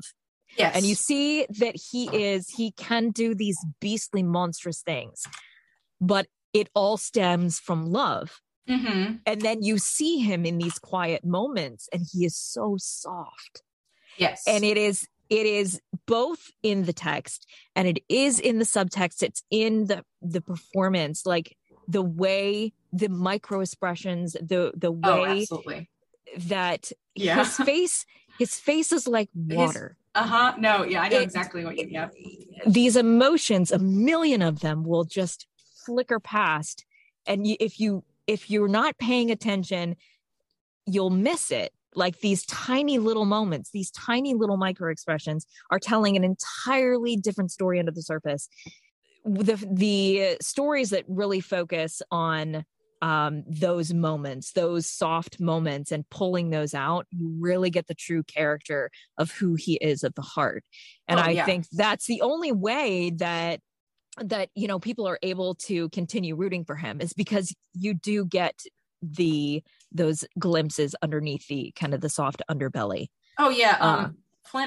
Flint contains multitudes is something that I say all the time. He's like between the two of them, like they're both character of all time in their own ways. They contain so much, and Flint is very intense. There's nothing that he's ever done that he didn't do with 100% of his chest. He's very passionate. He almost can't be any other way. If he cares about it, he cares about it 1,000%, right? And so Toby does a super great job of, like you said, his face being like water. He is oozing reaction. He is reactive. He cannot even contain it. And I like to think of Flint as like, most people for Flint are NPCs, except for when he finds a person that has earned it, right? And then he's just ride or die forever. Oh yeah. And so it's so great to see him like, he is the Machiavellian, pirate king there for a while. And that is part of him. People like to say that he's that bitch, and he is.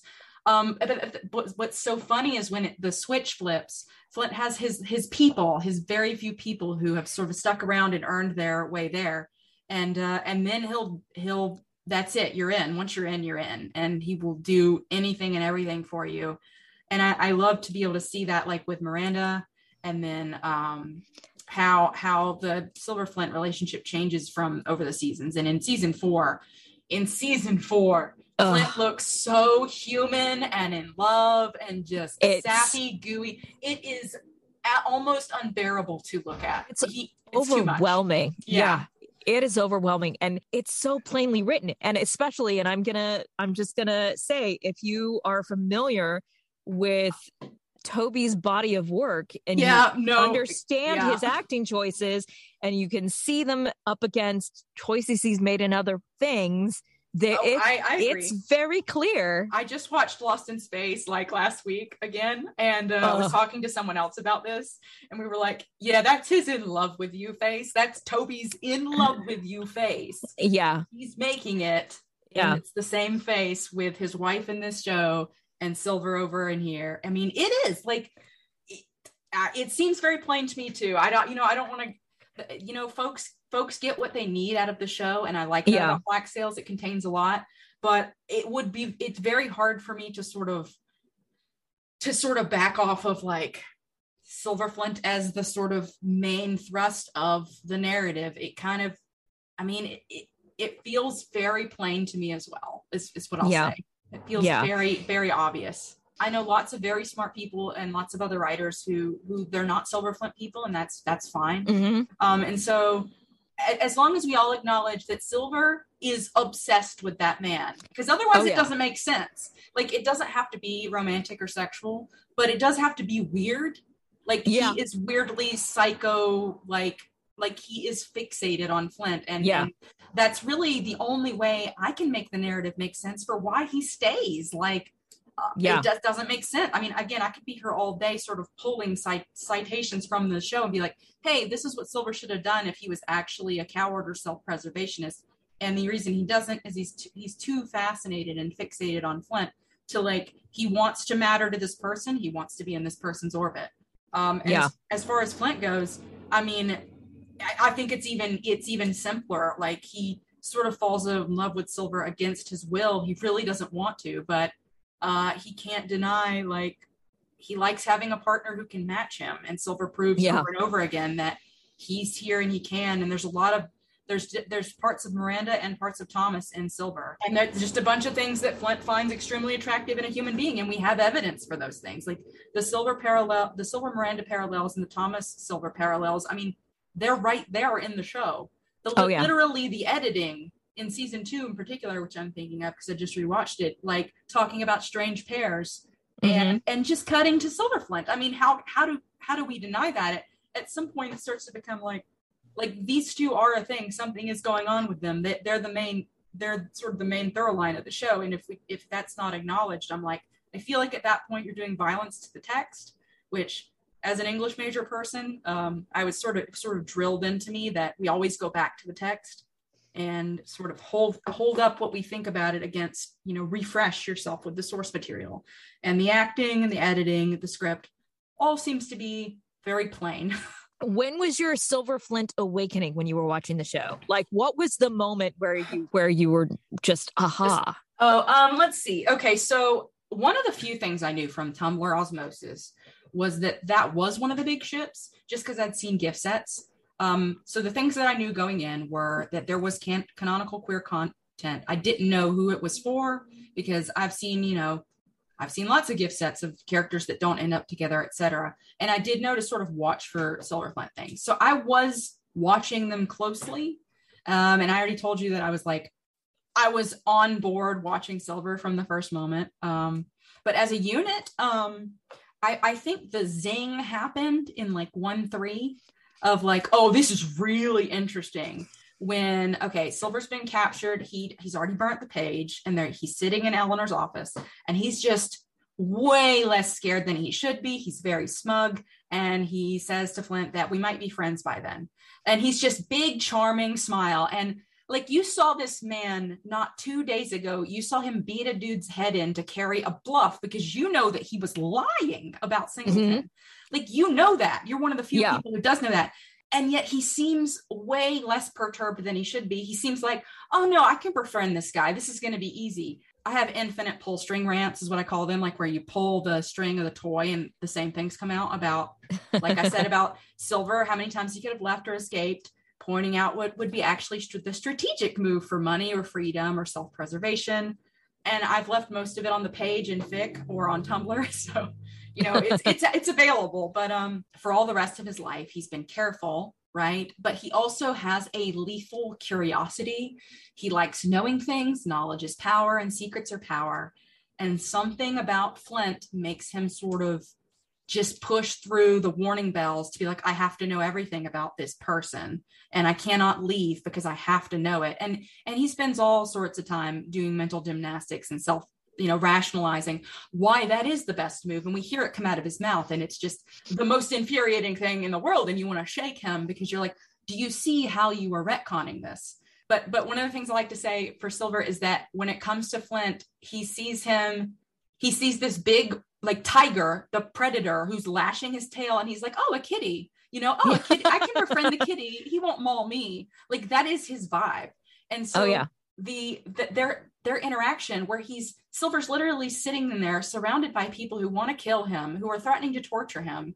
And he manages to sort of just be really smarmy about it. And I feel genuinely be we might be friends by then. I feel like part of it's an act, obviously, to sort of keep us cool and say, yeah, I have the upper hand over you guys because I have a page in my head. But also, I think part of it is genuinely we might be friends by then. I'm going to make that happen. And that is just addictive. That is a drug. I was like, oh yeah. So that's really one of the first big Silver Flint moments is them just having that sort of recognizing in each other that, oh, we're playing a game here. Okay. And getting to watch them play their game over 4 seasons. So I know that you have been watching Black Sails with your partner, and have been posting reactions and things like that on Tumblr. Were there moments that you were definitely waiting for to re-experience vicariously? What were some favorite moments when you're watching with your partner or watching with anybody else, having a friend watch it? Oh, well, I do love a live blog, and I love to experience things vicariously again through the main tag. That's one of my favorite things ever. You can only watch a thing for the first time, one time, and getting to sort of get that back a little bit is really fun and great. But as far as my spouse goes, so he watched it for the first time in February of 2021. So I basically begged him to, because I've been talking about it so much. So it was only a few months later, and it was sort of a trade. I was reading a book series that he really liked, and he was going to watch Black Sails. But the thing about him is that he's kind of weird. affectionate. Like, he's a really weird person. And he watches TV and media in general through a completely different lens than me.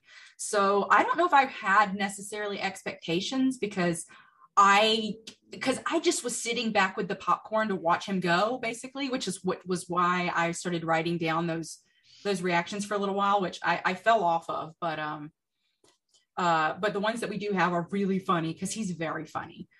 But yeah, he's not always as locked into character dynamics as I am. He really likes boats. The thing about Spouse is he loves boats and he loves historical stuff and like the craft of how things were made. So a lot of his reactions were about the canons and like logistics of like the warship.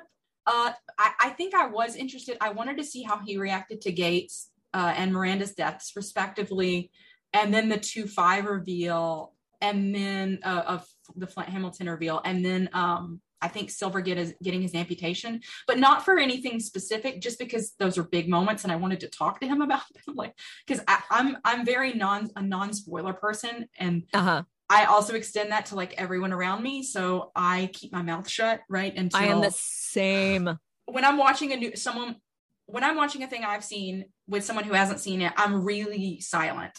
And so I was excited so I could talk to him about it when he got there. But a context for Spouse and the kind of person that he is, the scene in season 4 where Flint goes into the captain's cabin after Silver's been sobbing because they think that Maddie's dead. Like Flint's walking in and I'm like, I'm already crying. I'm pre-crying. And Spouse will say, well, those ceilings are just way too high. Just to give you a little context. Just like, that's what it's like. That's who he is as a person, affectionate. That's amazing. The ceilings are way too high. And then he goes, and there's the boys are still talking and having their emotional moment. And he'll be like, I think it's probably because Tom Hopper is so tall and they also needed all the film equipment. But those ceilings are too high for a historical ship of that. I'm like, honey, they're doing the shoulder squeeze. They're doing the one shoulder squeeze. One of the most meaningful Silver Flint moments in the entire show. Could you hush? So yeah, Spouse is weird, affectionate. It's kind of the takeaway on that. I know when I watched with my husband, like we're both actors. And so it was great because I had just finished the show and I watched the entire thing for the first time on my phone, which is like, I know, because I watched it in Japan and I was geo-blocked from literally every site that I could have gotten it from. And even though I had a Starz subscription, I couldn't stream it to the TV just because of Wi-Fi logistics, because the Wi-Fi that we had, of course, would have registered that I was in Japan. So I had to watch on my phone because I was still connected to the US network. That's crazy. So, but at least it's a lethal screen. I know. Lethal screen. So I literally had 2 very separate experiences watching this, because the first time I watched it on my phone, and I finished the first watch, and it was right after the finale, and I tried to explain to my husband about the finale, and I was just trying to explain how emotional it was, and I just burst into tears. Yep. And so he was like, okay, I'll just watch the show. And so we managed to rig it so that I could snake the phone to the TV and have it hooked up to the network. And so we were able to watch it together on the TV. And so that was my second viewing experience, was like a big expansion on that, because there's a lot that you miss.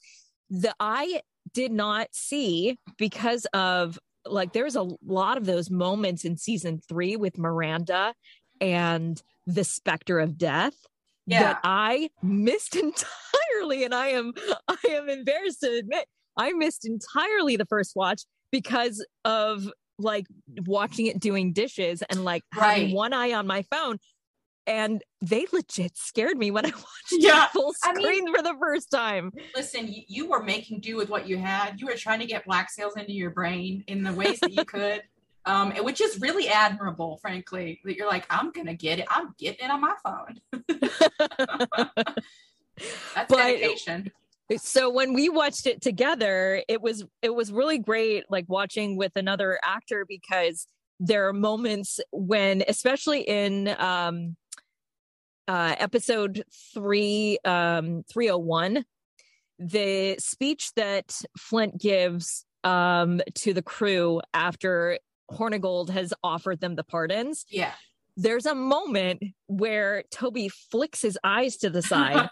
Yeah. And my husband was like, oh, that was really powerful. Like, just something so small was so powerful in terms of choices.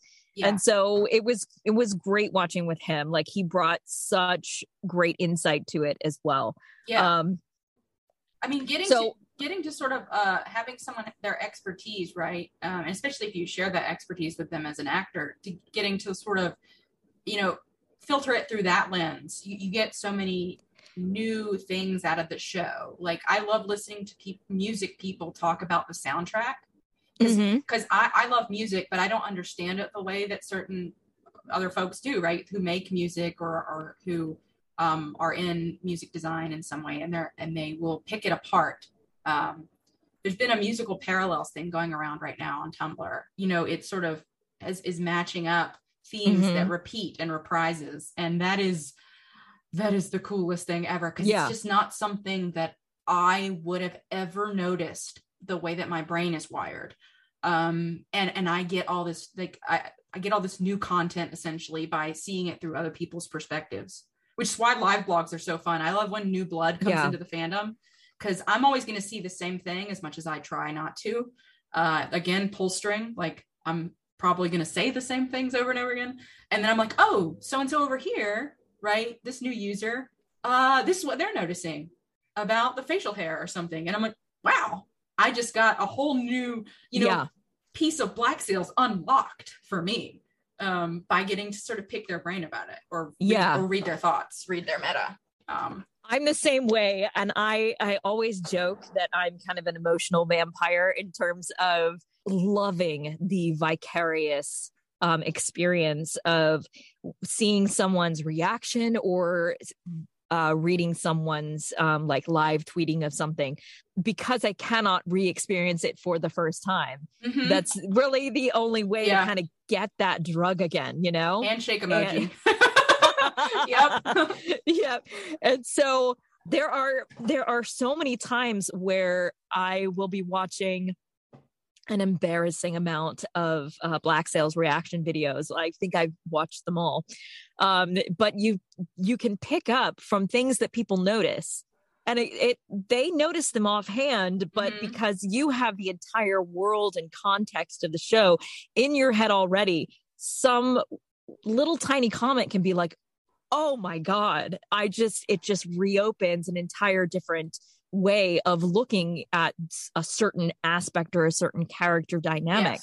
And I absolutely love that. And there's something for having multiple eyes, fresh perspectives, that is so engaging when you're talking about like literary analysis and things like that, and the structure of the story, and the different onion layers of the characters. And it's absolutely fantastic. One thing that I have noticed with a lot of modern AUs going into character is that there tends to be, when you take Flint in particular out of context of his trauma and out of context of the actual canon of the show, that there tends to be kind of a melding of Flint and Toby.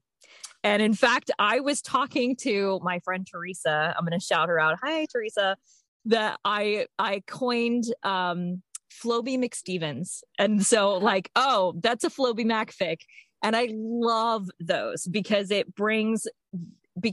think there's an equal amount of fascination with Flint and also fascination with Toby in terms of how different he is from the character, and kind of the gravitational pull he tends to have for the rest of the cast. And Right. I think it's really interesting. And there's a lot of layers that I can see a bit of Toby peeking out in certain aspects.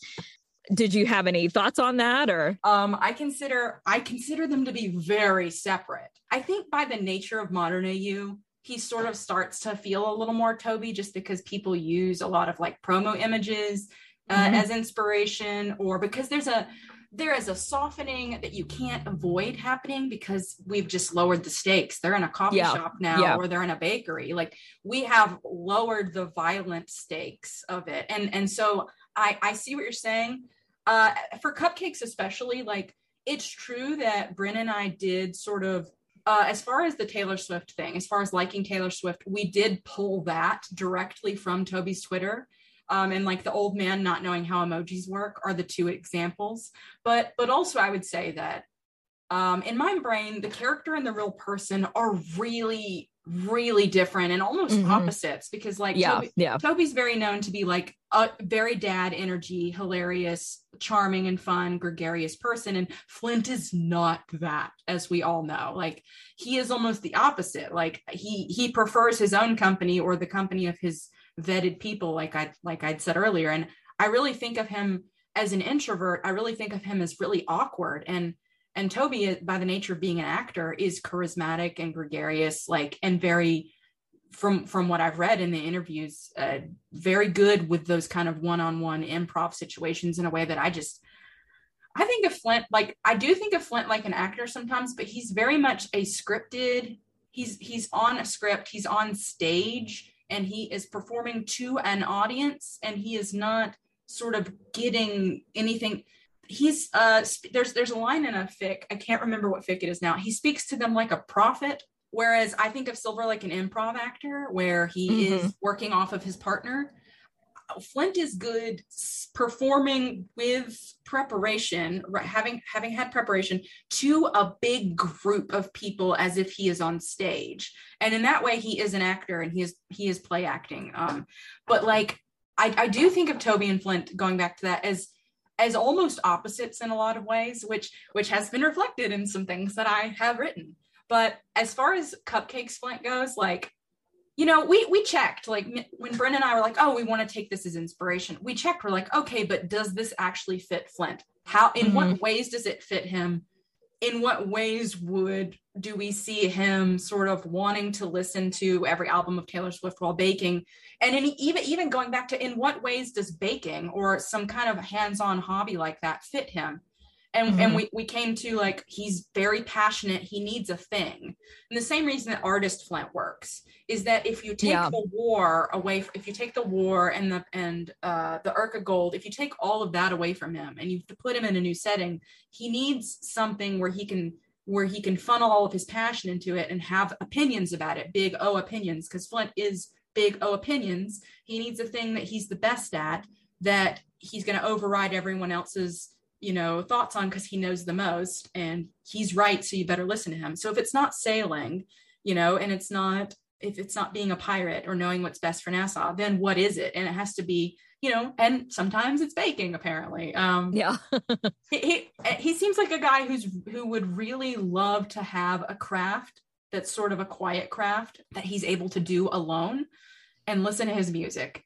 And so I don't disagree that there are a lot of sort of Toby Flint mergings in Mod AU, but I don't know if that's because I think it might just be the necessary softening. Because I do tend to view them as opposites, you know, in a lot of that's ways. That's fair. Something that's important to me is to, when you're taking so many other things away from them in an AU, to really drill down onto them as characters, and to make sure that Flint is kind of a grumpy asshole. Like in Cupcakes, you know, he treats Silver really shittily for no reason, in a way that I tried to sort of mirror in the way that he treats him in season 2, when Silver's just his go-to, right? And he's running around doing all these things for Flint and is basically getting no gratitude. I tried to take that dynamic between them and transfer it over to this, you know, this guy is playing on my street so loudly, and for Flint to just ignore that it's bringing in business and it's making the bakery more popular,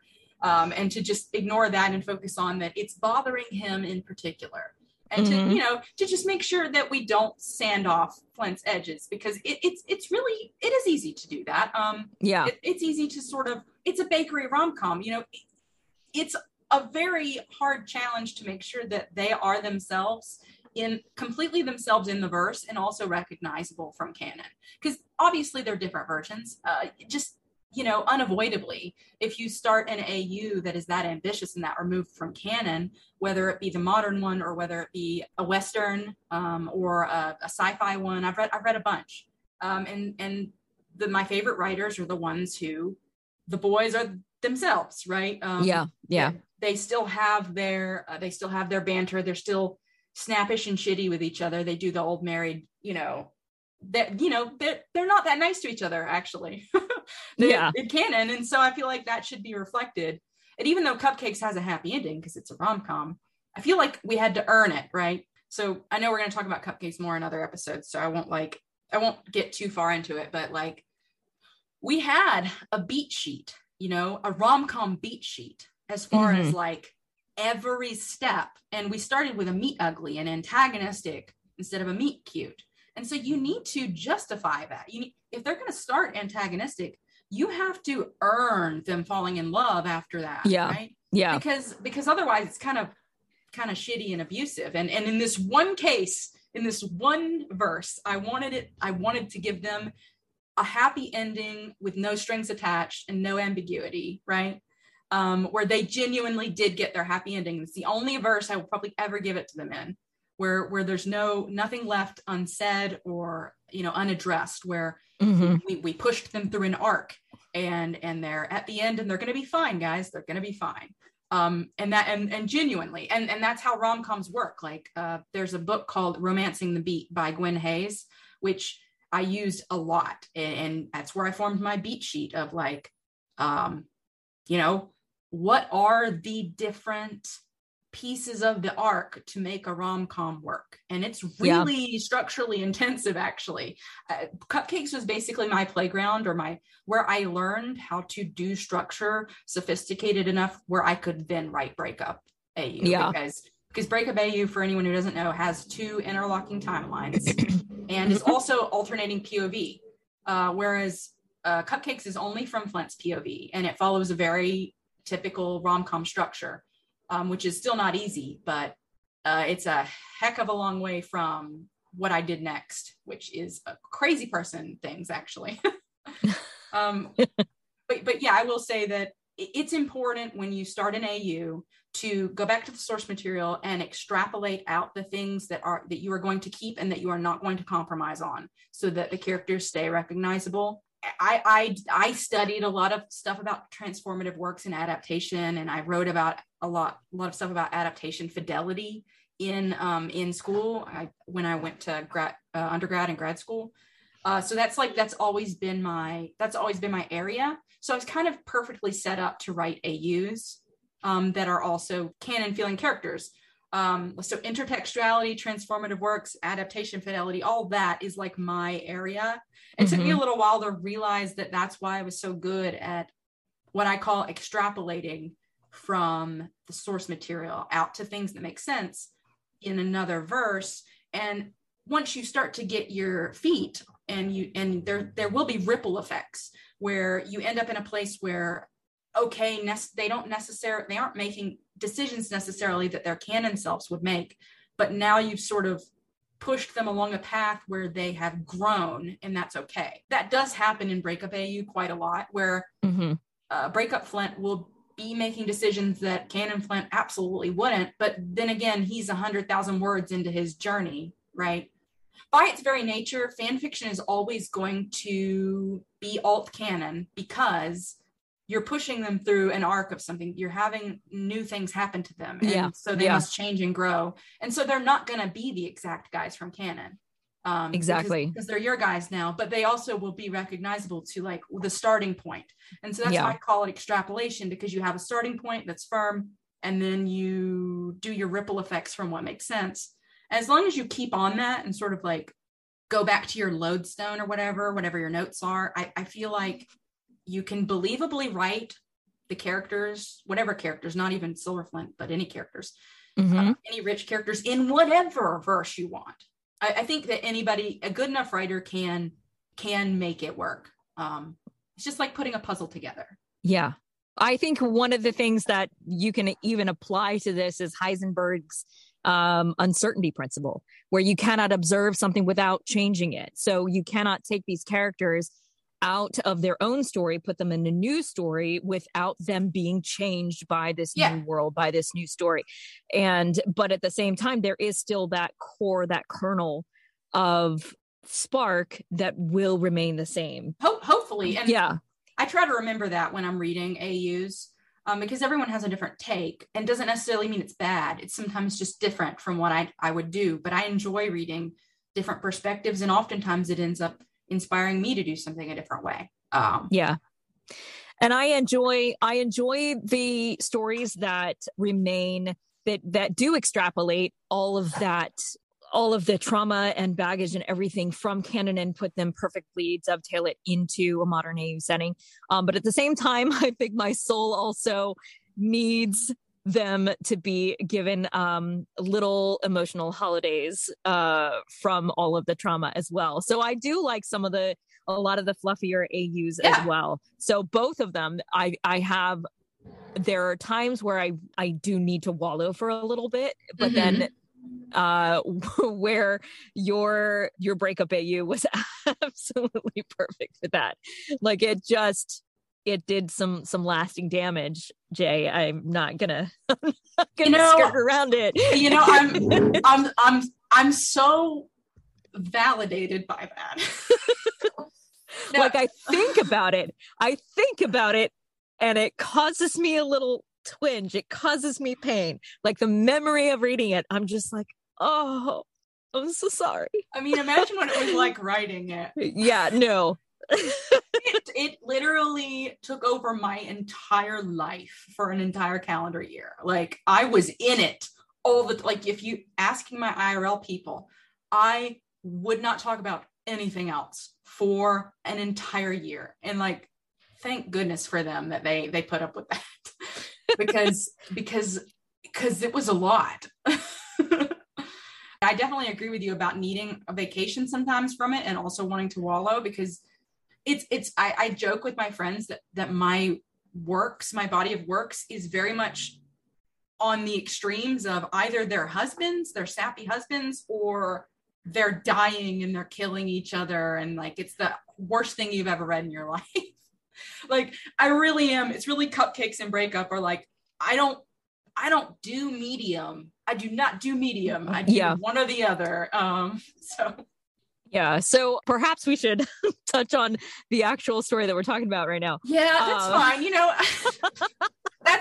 This is a husband's one. This is the sappy husband's one. Yes. So this is touching on a very, very tried and true trope. And this is the either drunk confession or drugged confession. And it's one that I absolutely love. It's the truth serum idea. And when you're going by prompts from other people and going into even if it's in canon, how do you get yourself into the headspace to enter the story from someone else's perspective and fill a prompt in that way?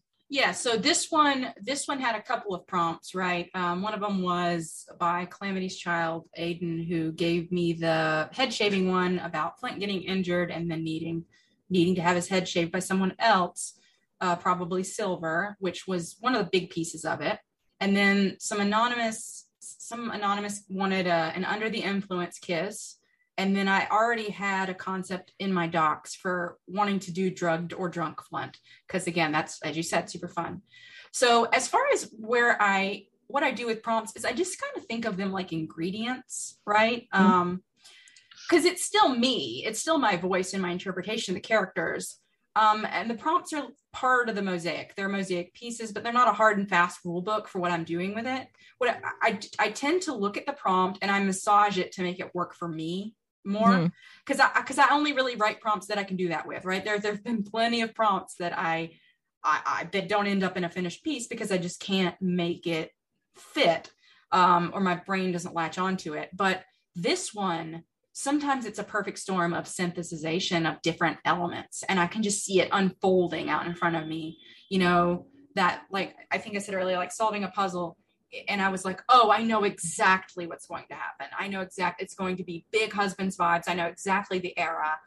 I know that they're going to be bickering like a married couple. This is going to be the most wish fulfillment, soft sort of season 3, season 4 break version of them. Silver's going to be very protective. We're gonna pull back on him being very worried during the raids and in the cages, and we're gonna just go really hard on like the intimacy of letting someone groom you and trusting them enough to be that close, trusting them enough to be drugged in front of them and take drugs in front of them. And because I was really underlining what we talked about earlier, which was in that time period after season 3 and before season 4, right there where we have 4-9 happen. Mm-hmm. Flint is so in love. Like, he's so gaga in love. Like, you can just see it oozing out of him. Yeah. And I'm like, that's the Flint I want to write. I write a lot of season 3, season 4 break because it's a very small golden sliver of like the best they're ever going to be and the happiest they're ever going to be in canon, where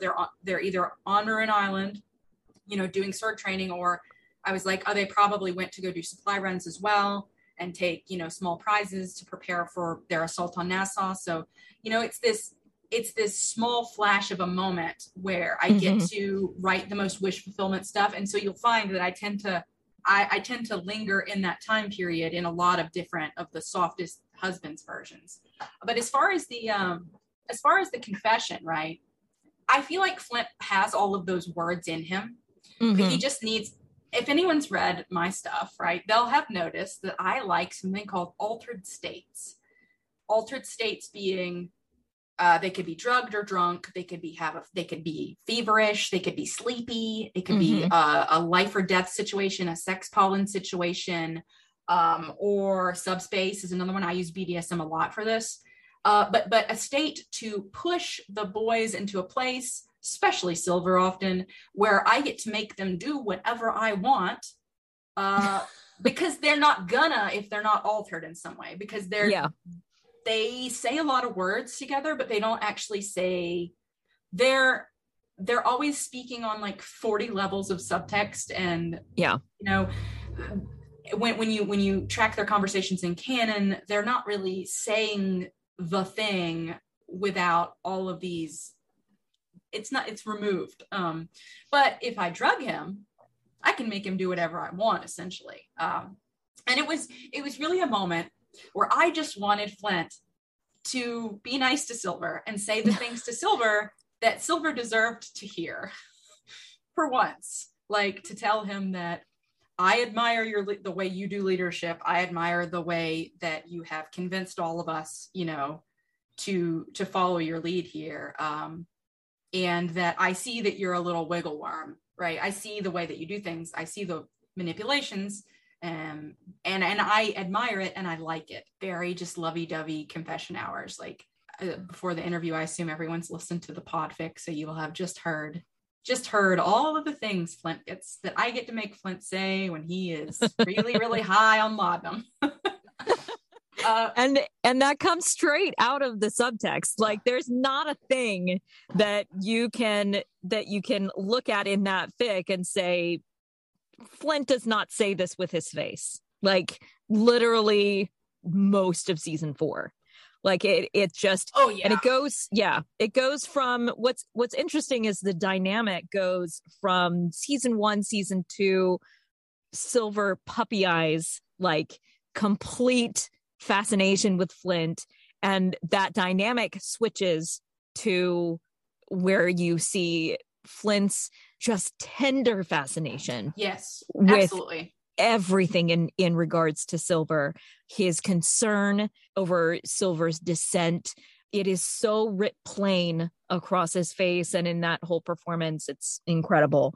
But yeah, nothing in this fic is out of character. And that's why all the best of these works, it's all in character. And my theory is that fan fiction only works if it is 100% in character. If you take your characters like dolls, like they're Barbies, and you're manipulating them outside of what the nature of these characters are, it will not work. You can write it. I don't care how beautifully you write it. It will not work. There has to be something that is supportive in the source material that you bring to it emotionally. Oh, I tend to agree with that. I rewatch the show so much especially when I'm working on a project. What's hard about writing Snappy Husbands is you kind of have to pick little bits out of all kinds of different parts of the show. And sort of what I'll do is I'll like watch them all at once. I'll watch all the 4-9 scenes. I'll watch like the part in 4-1 where they're really being really cute and bickering right before then. I'll just watch all that stuff in a row. Basically everything that sort of encapsulates the ideal wish fulfillment universe of what they could maybe have been if they were given more time and space and there was less stakes.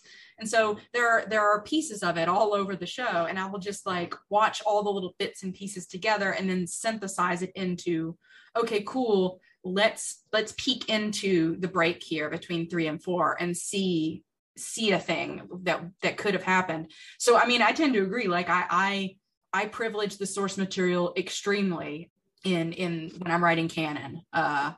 When I'm writing modern AU, it's a little different, a little more complex. But with canon verse stuff, I will rewatch the show over and over again and take notes. So depending on what it is, Yeah. And in terms of, I'm going to throw back to James's story from episode 1 as well, where he writes Silver thinking what they could have been to each other had things been different, had they met in a different way, had they been two people just meeting in a pub and, sharing stories over drinks. And I think that dynamic works so well when you're messing around with canon and pulling them out of the AU. Because again, they are two characters that are inextricably linked. And I won't get over them. I won't. Yeah, no, I don't think I will either. I've been here for over 2 years now. And this sort of Black Sails revived my writing, like straight up. It just totally revived it. A couple of other things too, like writing with Bren, especially. But yeah, no, I'm never going to be over it. And I was going to agree that James's piece, which is one of my favorite Silverflint pieces ever, I love it so much, is also a super fun playing in a nebulous sort of, a break where we get to give them more time and they get to they get to go on a date. Like, just let them, sometimes I just want to watch them go on a date. Yeah. Just a moment in time that doesn't involve sharks. Yeah. Honestly, because canon really does race them. It kind of has to, the escalation and it races them through a lot. But I love reading fic that lets us play and lets us take a minute and sort of just see how they would be and if they could relax for a second. Yeah, I agree. So what are your top 5 favorite stories? Okay, this was really hard question. I have rec lists upon rec lists on my blog, which please everyone, go look at those because picking 5 is like a specific torture for me. But here I went through my 119 Black Sails bookmarks, which you should also go read all of because my bookmarks are public. But here's the top 5. There is a series called the Tether series by, I think it's called, I think their handle is Steel. It's like STELE 3. I think it's pronounced Steel. It is a masterpiece. It's my favorite Silver, like past backstory interpretation ever. It's one of my favorite Silvers ever. It really heavily influenced mine. It's the best, most in-depth post-canon take. It's a very long series. It's a big investment, but it is worth it. It is freaking amazing. It's just genuinely a masterpiece. It's a novel. Number 2, there is a series called Let Me See You in Your Darkness by Ember Firedrake, which is a BDSM and power play series with like season 1, season 2 era. The Silverflint fall into a power play dynamic and then catch feelings. I reread it all the time. It means a lot to me. It inspired how I would eventually write my own BDSM dynamics between them, like a lot. So I always shout that one out. You've probably seen pretty much all these on my rec lists. Okay, so there's Don't Fear the Ships, Fear the Black by Farasha, which is Silver learning how to read sea charts. And Flint is very gung-ho about trying to make him, his replacement. And it's very Death Wish Flint, and Silver getting furious with him about it. Super good Silver Flint fic. I'm going to cheat and shout out both Lease Agreement and Seedlings at the same time, because I always read them back to back. I love those so much. I have reread them so many times. Many times. These are my comfort stories. Like, I have a bunch of comfort bookmarks, and these two I read back to back every time. Lease Agreement, Seedlings by Two Front Teeth Still Crooked. My favorite Silver Flint Modern AU ever. Like, I love this writer's style. It's immensely inspiring and visceral, and also just so funny. I love their ability to make a universe feel very lived in like a very short space. It for me as a writer, and not just as a reader do I enjoy it, but as a writer, I take a lot of inspiration from that technique. And here's the last one. So The Salt in the Sea is written by a friend of mine, Etoile, and it's actually the reason that we are friends, because I read their story. And I wasn't a big commenter back then because I was getting better at commenting, but I super wasn't good at it. But this story affected me so immensely that I left a comment, which was, and then they responded, and then we started chatting about the show a bunch, and now we are very good friends. This story, I liked it so much I recorded it. The Salt in the Sea is also a podfic, because I couldn't express myself about it without performing it. It is the best season 2 gap filler, like between season 2 and season 3 gap filler about figuring out what they did, what was going on with the gold and the logistics, as well as just like super interesting deep dive into Silver Flint and exploring like how they would be if they had started having sex in season 1, but like it didn't change canon. So it's like all canon compliant, which is a really big challenge. The boys are having sex, they're having their drama, and then there's a bunch of logistical things going on. It's just it's great. You should read it. Like, just go read it. So those are my must reads if I'm holding a gun to my head. These are my must reads, but also I have a lot of rec lists on my blog, and I have a lot of bookmarks on my 3, and I underline all of those heavily. I'm underlining them. Yeah, I think if someone pressed me to tell my top 5 fics, I don't know that I could do it, because I have so many, which is why I started this podcast. But you're basically just making a rec list with yes, exactly. A really intensive shout one. out. Yeah, exactly. But Etoile, I love Etoile's fics as well. And I believe I did reach out to them, hopefully. Oh yeah. If you were taking suggestions about who to talk to, that's my number one suggestion. Yeah, I did reach out to Etoile, and I think we are going to do something in the future. I just have to narrow down which fic. But then also going back to Seedlings and Lease Agreement, I love those stories. Yes, so good. Much. Like, I think I would be hard pressed to say which one I like more. That's why I have to list both of them. Yeah, maybe Seedlings. Because I do like being in Silver's POV. One is Flint POV and one is Silver POV. Exactly. I have to read both of them. Exactly. It's the best of both worlds. And one thing I love about Lease Agreement is the descriptions of Silver's disgusting cooking. Yes. Like, all of those absolutely kills me. And just the moment, if we're just going to go back and geek out a little bit, the moment that they fall asleep on the couch. Listen, it lives rent-free in my head, okay? The Halloween scene. I could literally quote some of this. I read it so many times. It lives rent-free in my head. I will sit around and just think about those fics. Like I'm in there. It's so lived in and so visceral.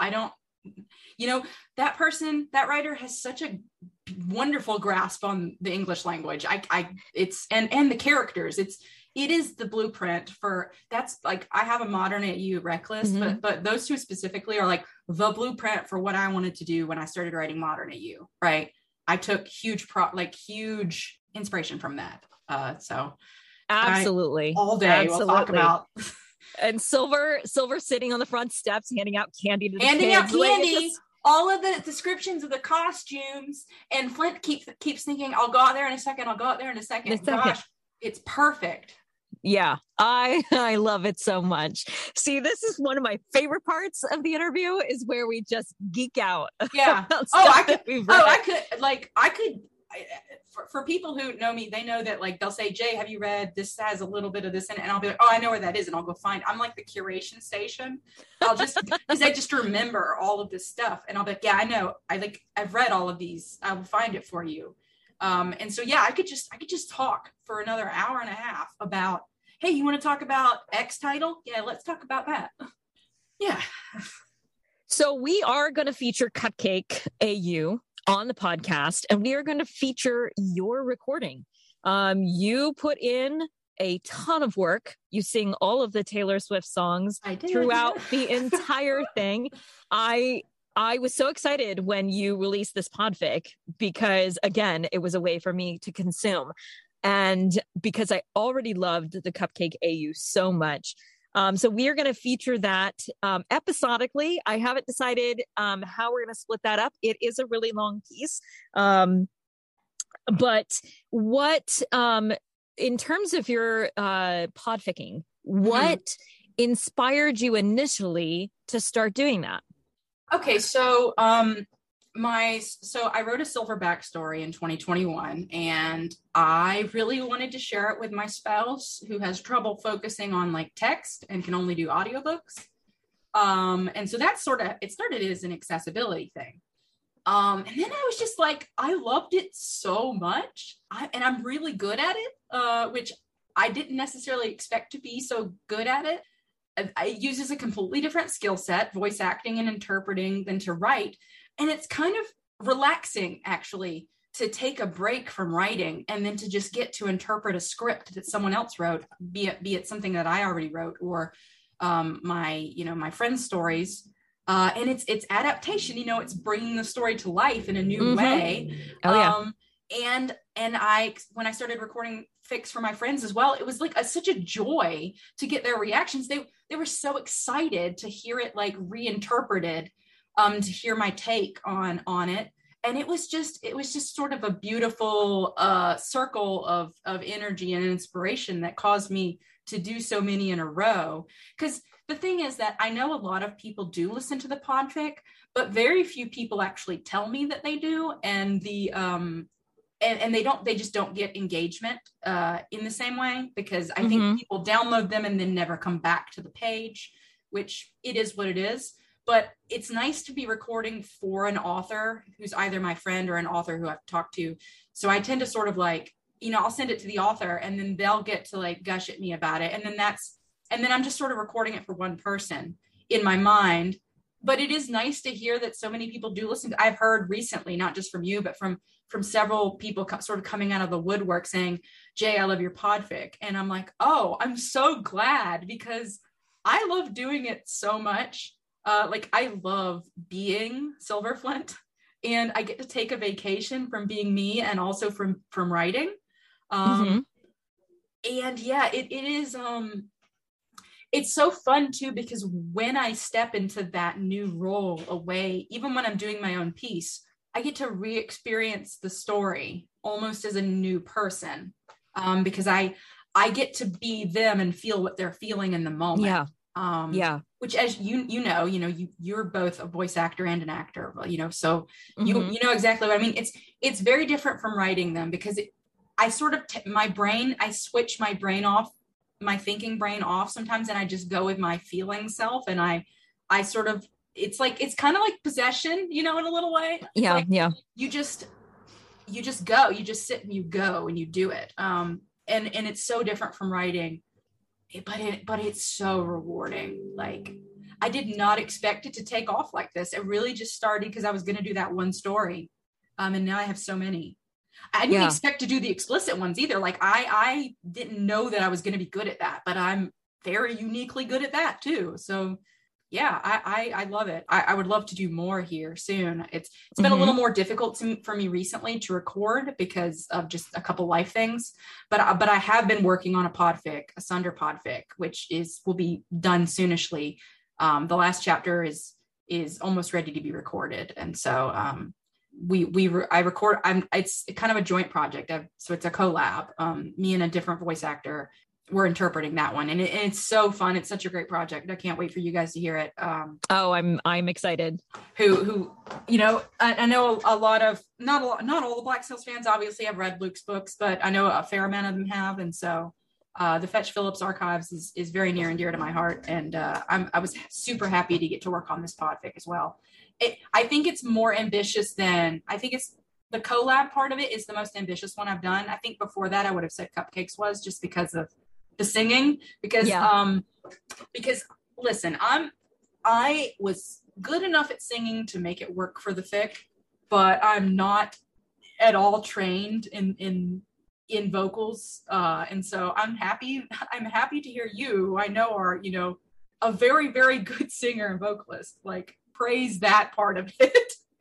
Thank you. No, I was so glad that you actually sang the songs and didn't take the cop out of just reciting the lyrics. And it worked so well. And it was beautiful. I really, really enjoyed the experience of listening to that entire fic. And and I totally understand in terms of experiencing the fic in a different way when you're recording it, because as an actor, especially if I am doing a big chunk of story in one session, you are able to really build up and get to these points that the characters are in the story, where you write them into these places where it's a deep emotional reaction. And if you're recording these organically and building up, it's the same thing as, where you're able to get to emotionally on stage in character, is you are able to chronologically build up and get to these really emotional places. And I get affected by the stories when I'm reading them. And that's one of the things, one of the reasons I absolutely love doing this. I have even in my childhood, everything I read out loud. Oh, okay. And I just have always interacted with stories in that way. I love language, and I love the musicality of really good writing, and finding that. And so that's why I have, I got really, really excited when I found your podfics, because I interact with stories that way as well. And so I absolutely love everything that you've done. You have inspired me on so many levels. Really, really, you really have. And hiding behind it. No, honest to God, this, without me discovering your podfics, this podcast would not have been born. Really? Well, that is such a flattering compliment that I don't know what to say. I'm so glad the podcast exists. I can't wait to hear all the other writers you talk to. I enjoyed James's interview so much, and I enjoyed you doing your interpretation of his story, because it's one of my favorite stories. So beautiful. It really is. And this story is also so beautiful. I pulled out a pull quote when we posted the art from, I'm going to gush about this piece as well. Like, Kelsey, Magic Bubble Pipe, has, for the last 2 episodes, provided such gorgeous cover art for the episodes, that if you are finding us on Spotify, those images were created by this incredible artist. Yeah. And when we posted that piece on Tumblr, I pulled out the quote where he says, and you know what that line reminds me of is in The Sound of Music, where somewhere in my youth or childhood, I must have done something good. But like, where he just, what must I have done to have such a beautiful man doting on me like this? And it just is something terrible. Something terrible. Like, I just swooned over that. The thing about that line is that it's so many people's favorite line. That's something terrible, surely. And then Flint going terrible. And I'm just like, because it's what you would say, right? It's the cheeky thing to say, right? That Silver would like try to be quipping, because he's trying so hard to deflect away from this sincerity, because it's spinning him all around, because he is not used to Flint saying these things.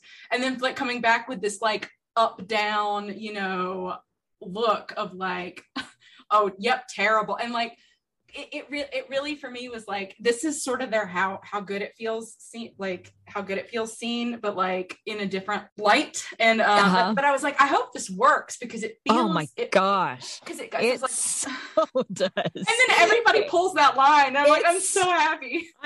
When I read it the first time, I got to that line and I was like, whew.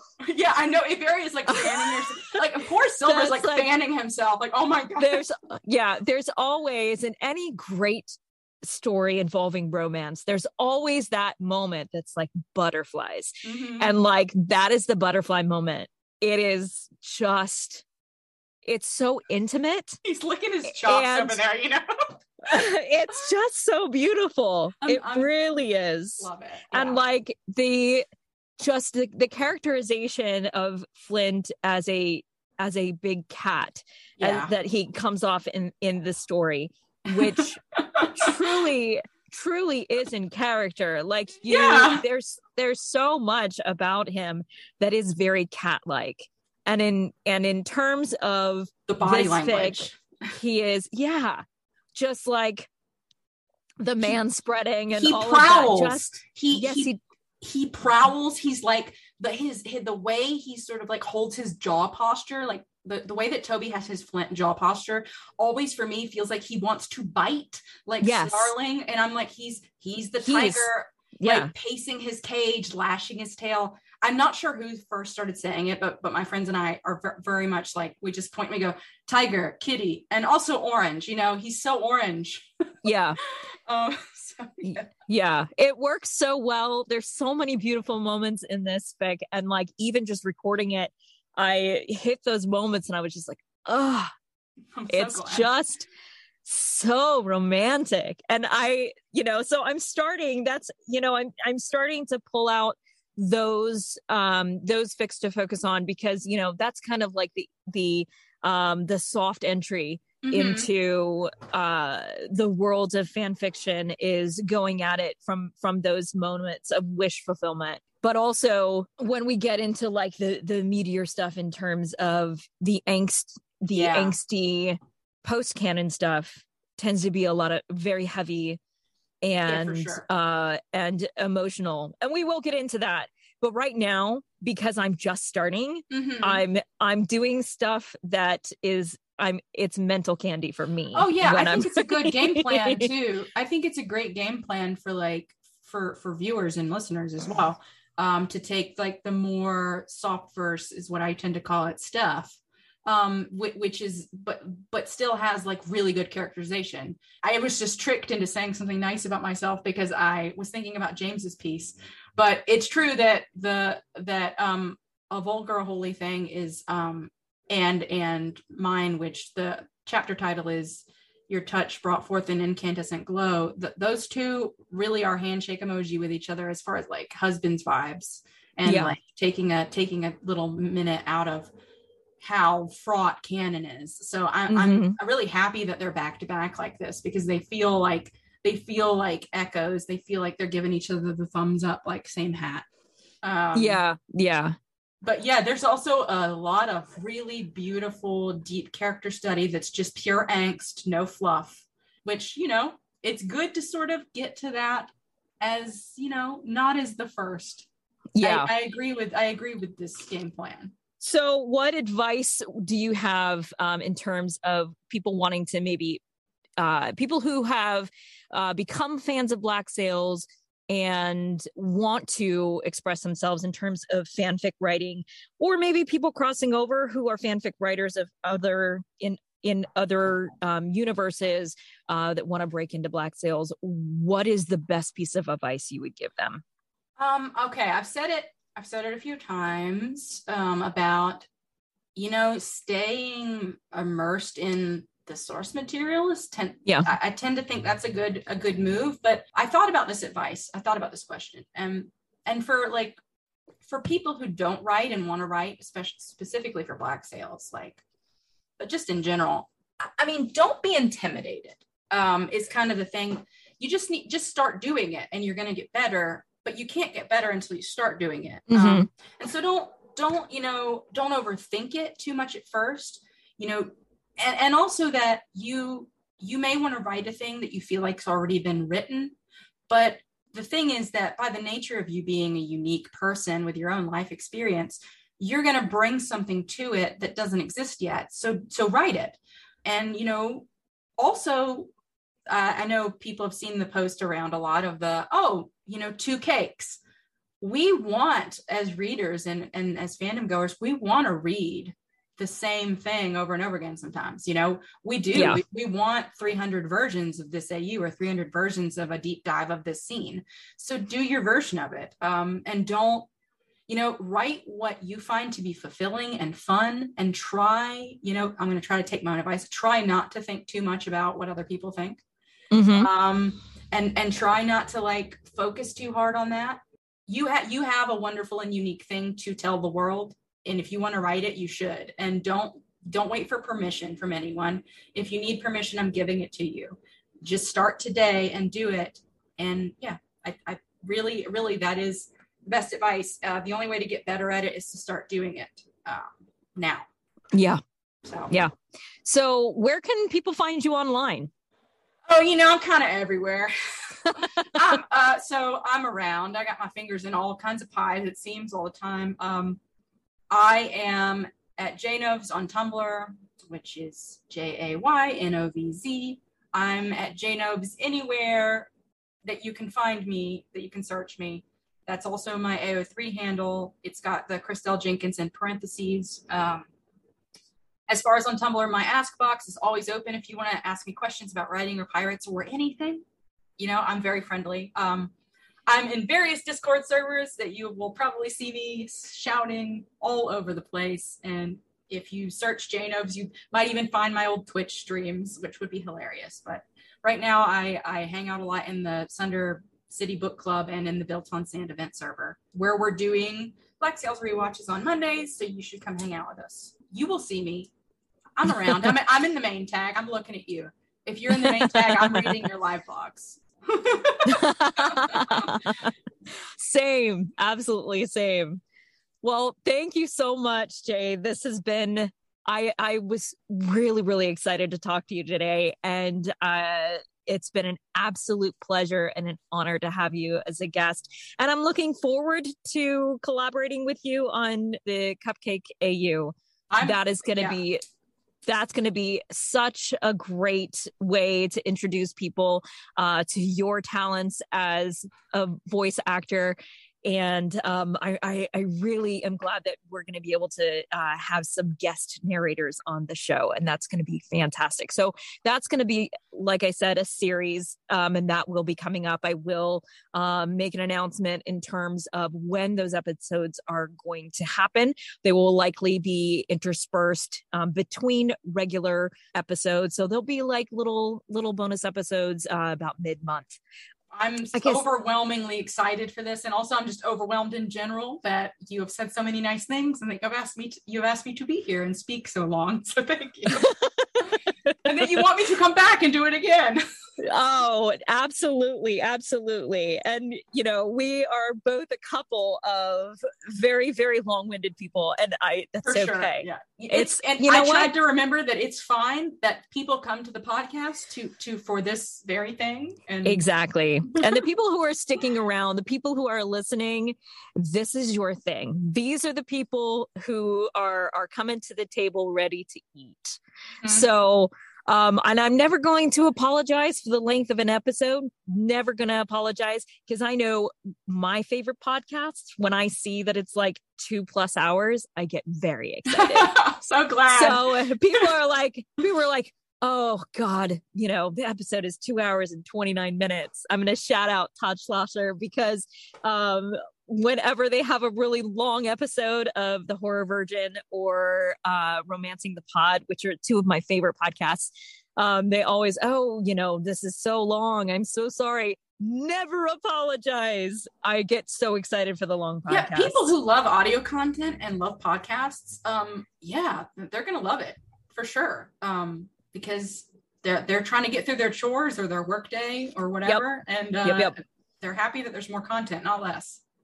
All right. You're welcome, everyone. Exactly.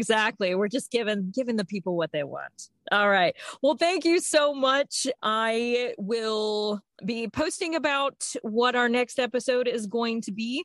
I believe our next guest is going to be Witch Queen, and I will definitely be updating on that. But thank you so much for joining me, and I will talk to you next time on our Cupcake AU collab.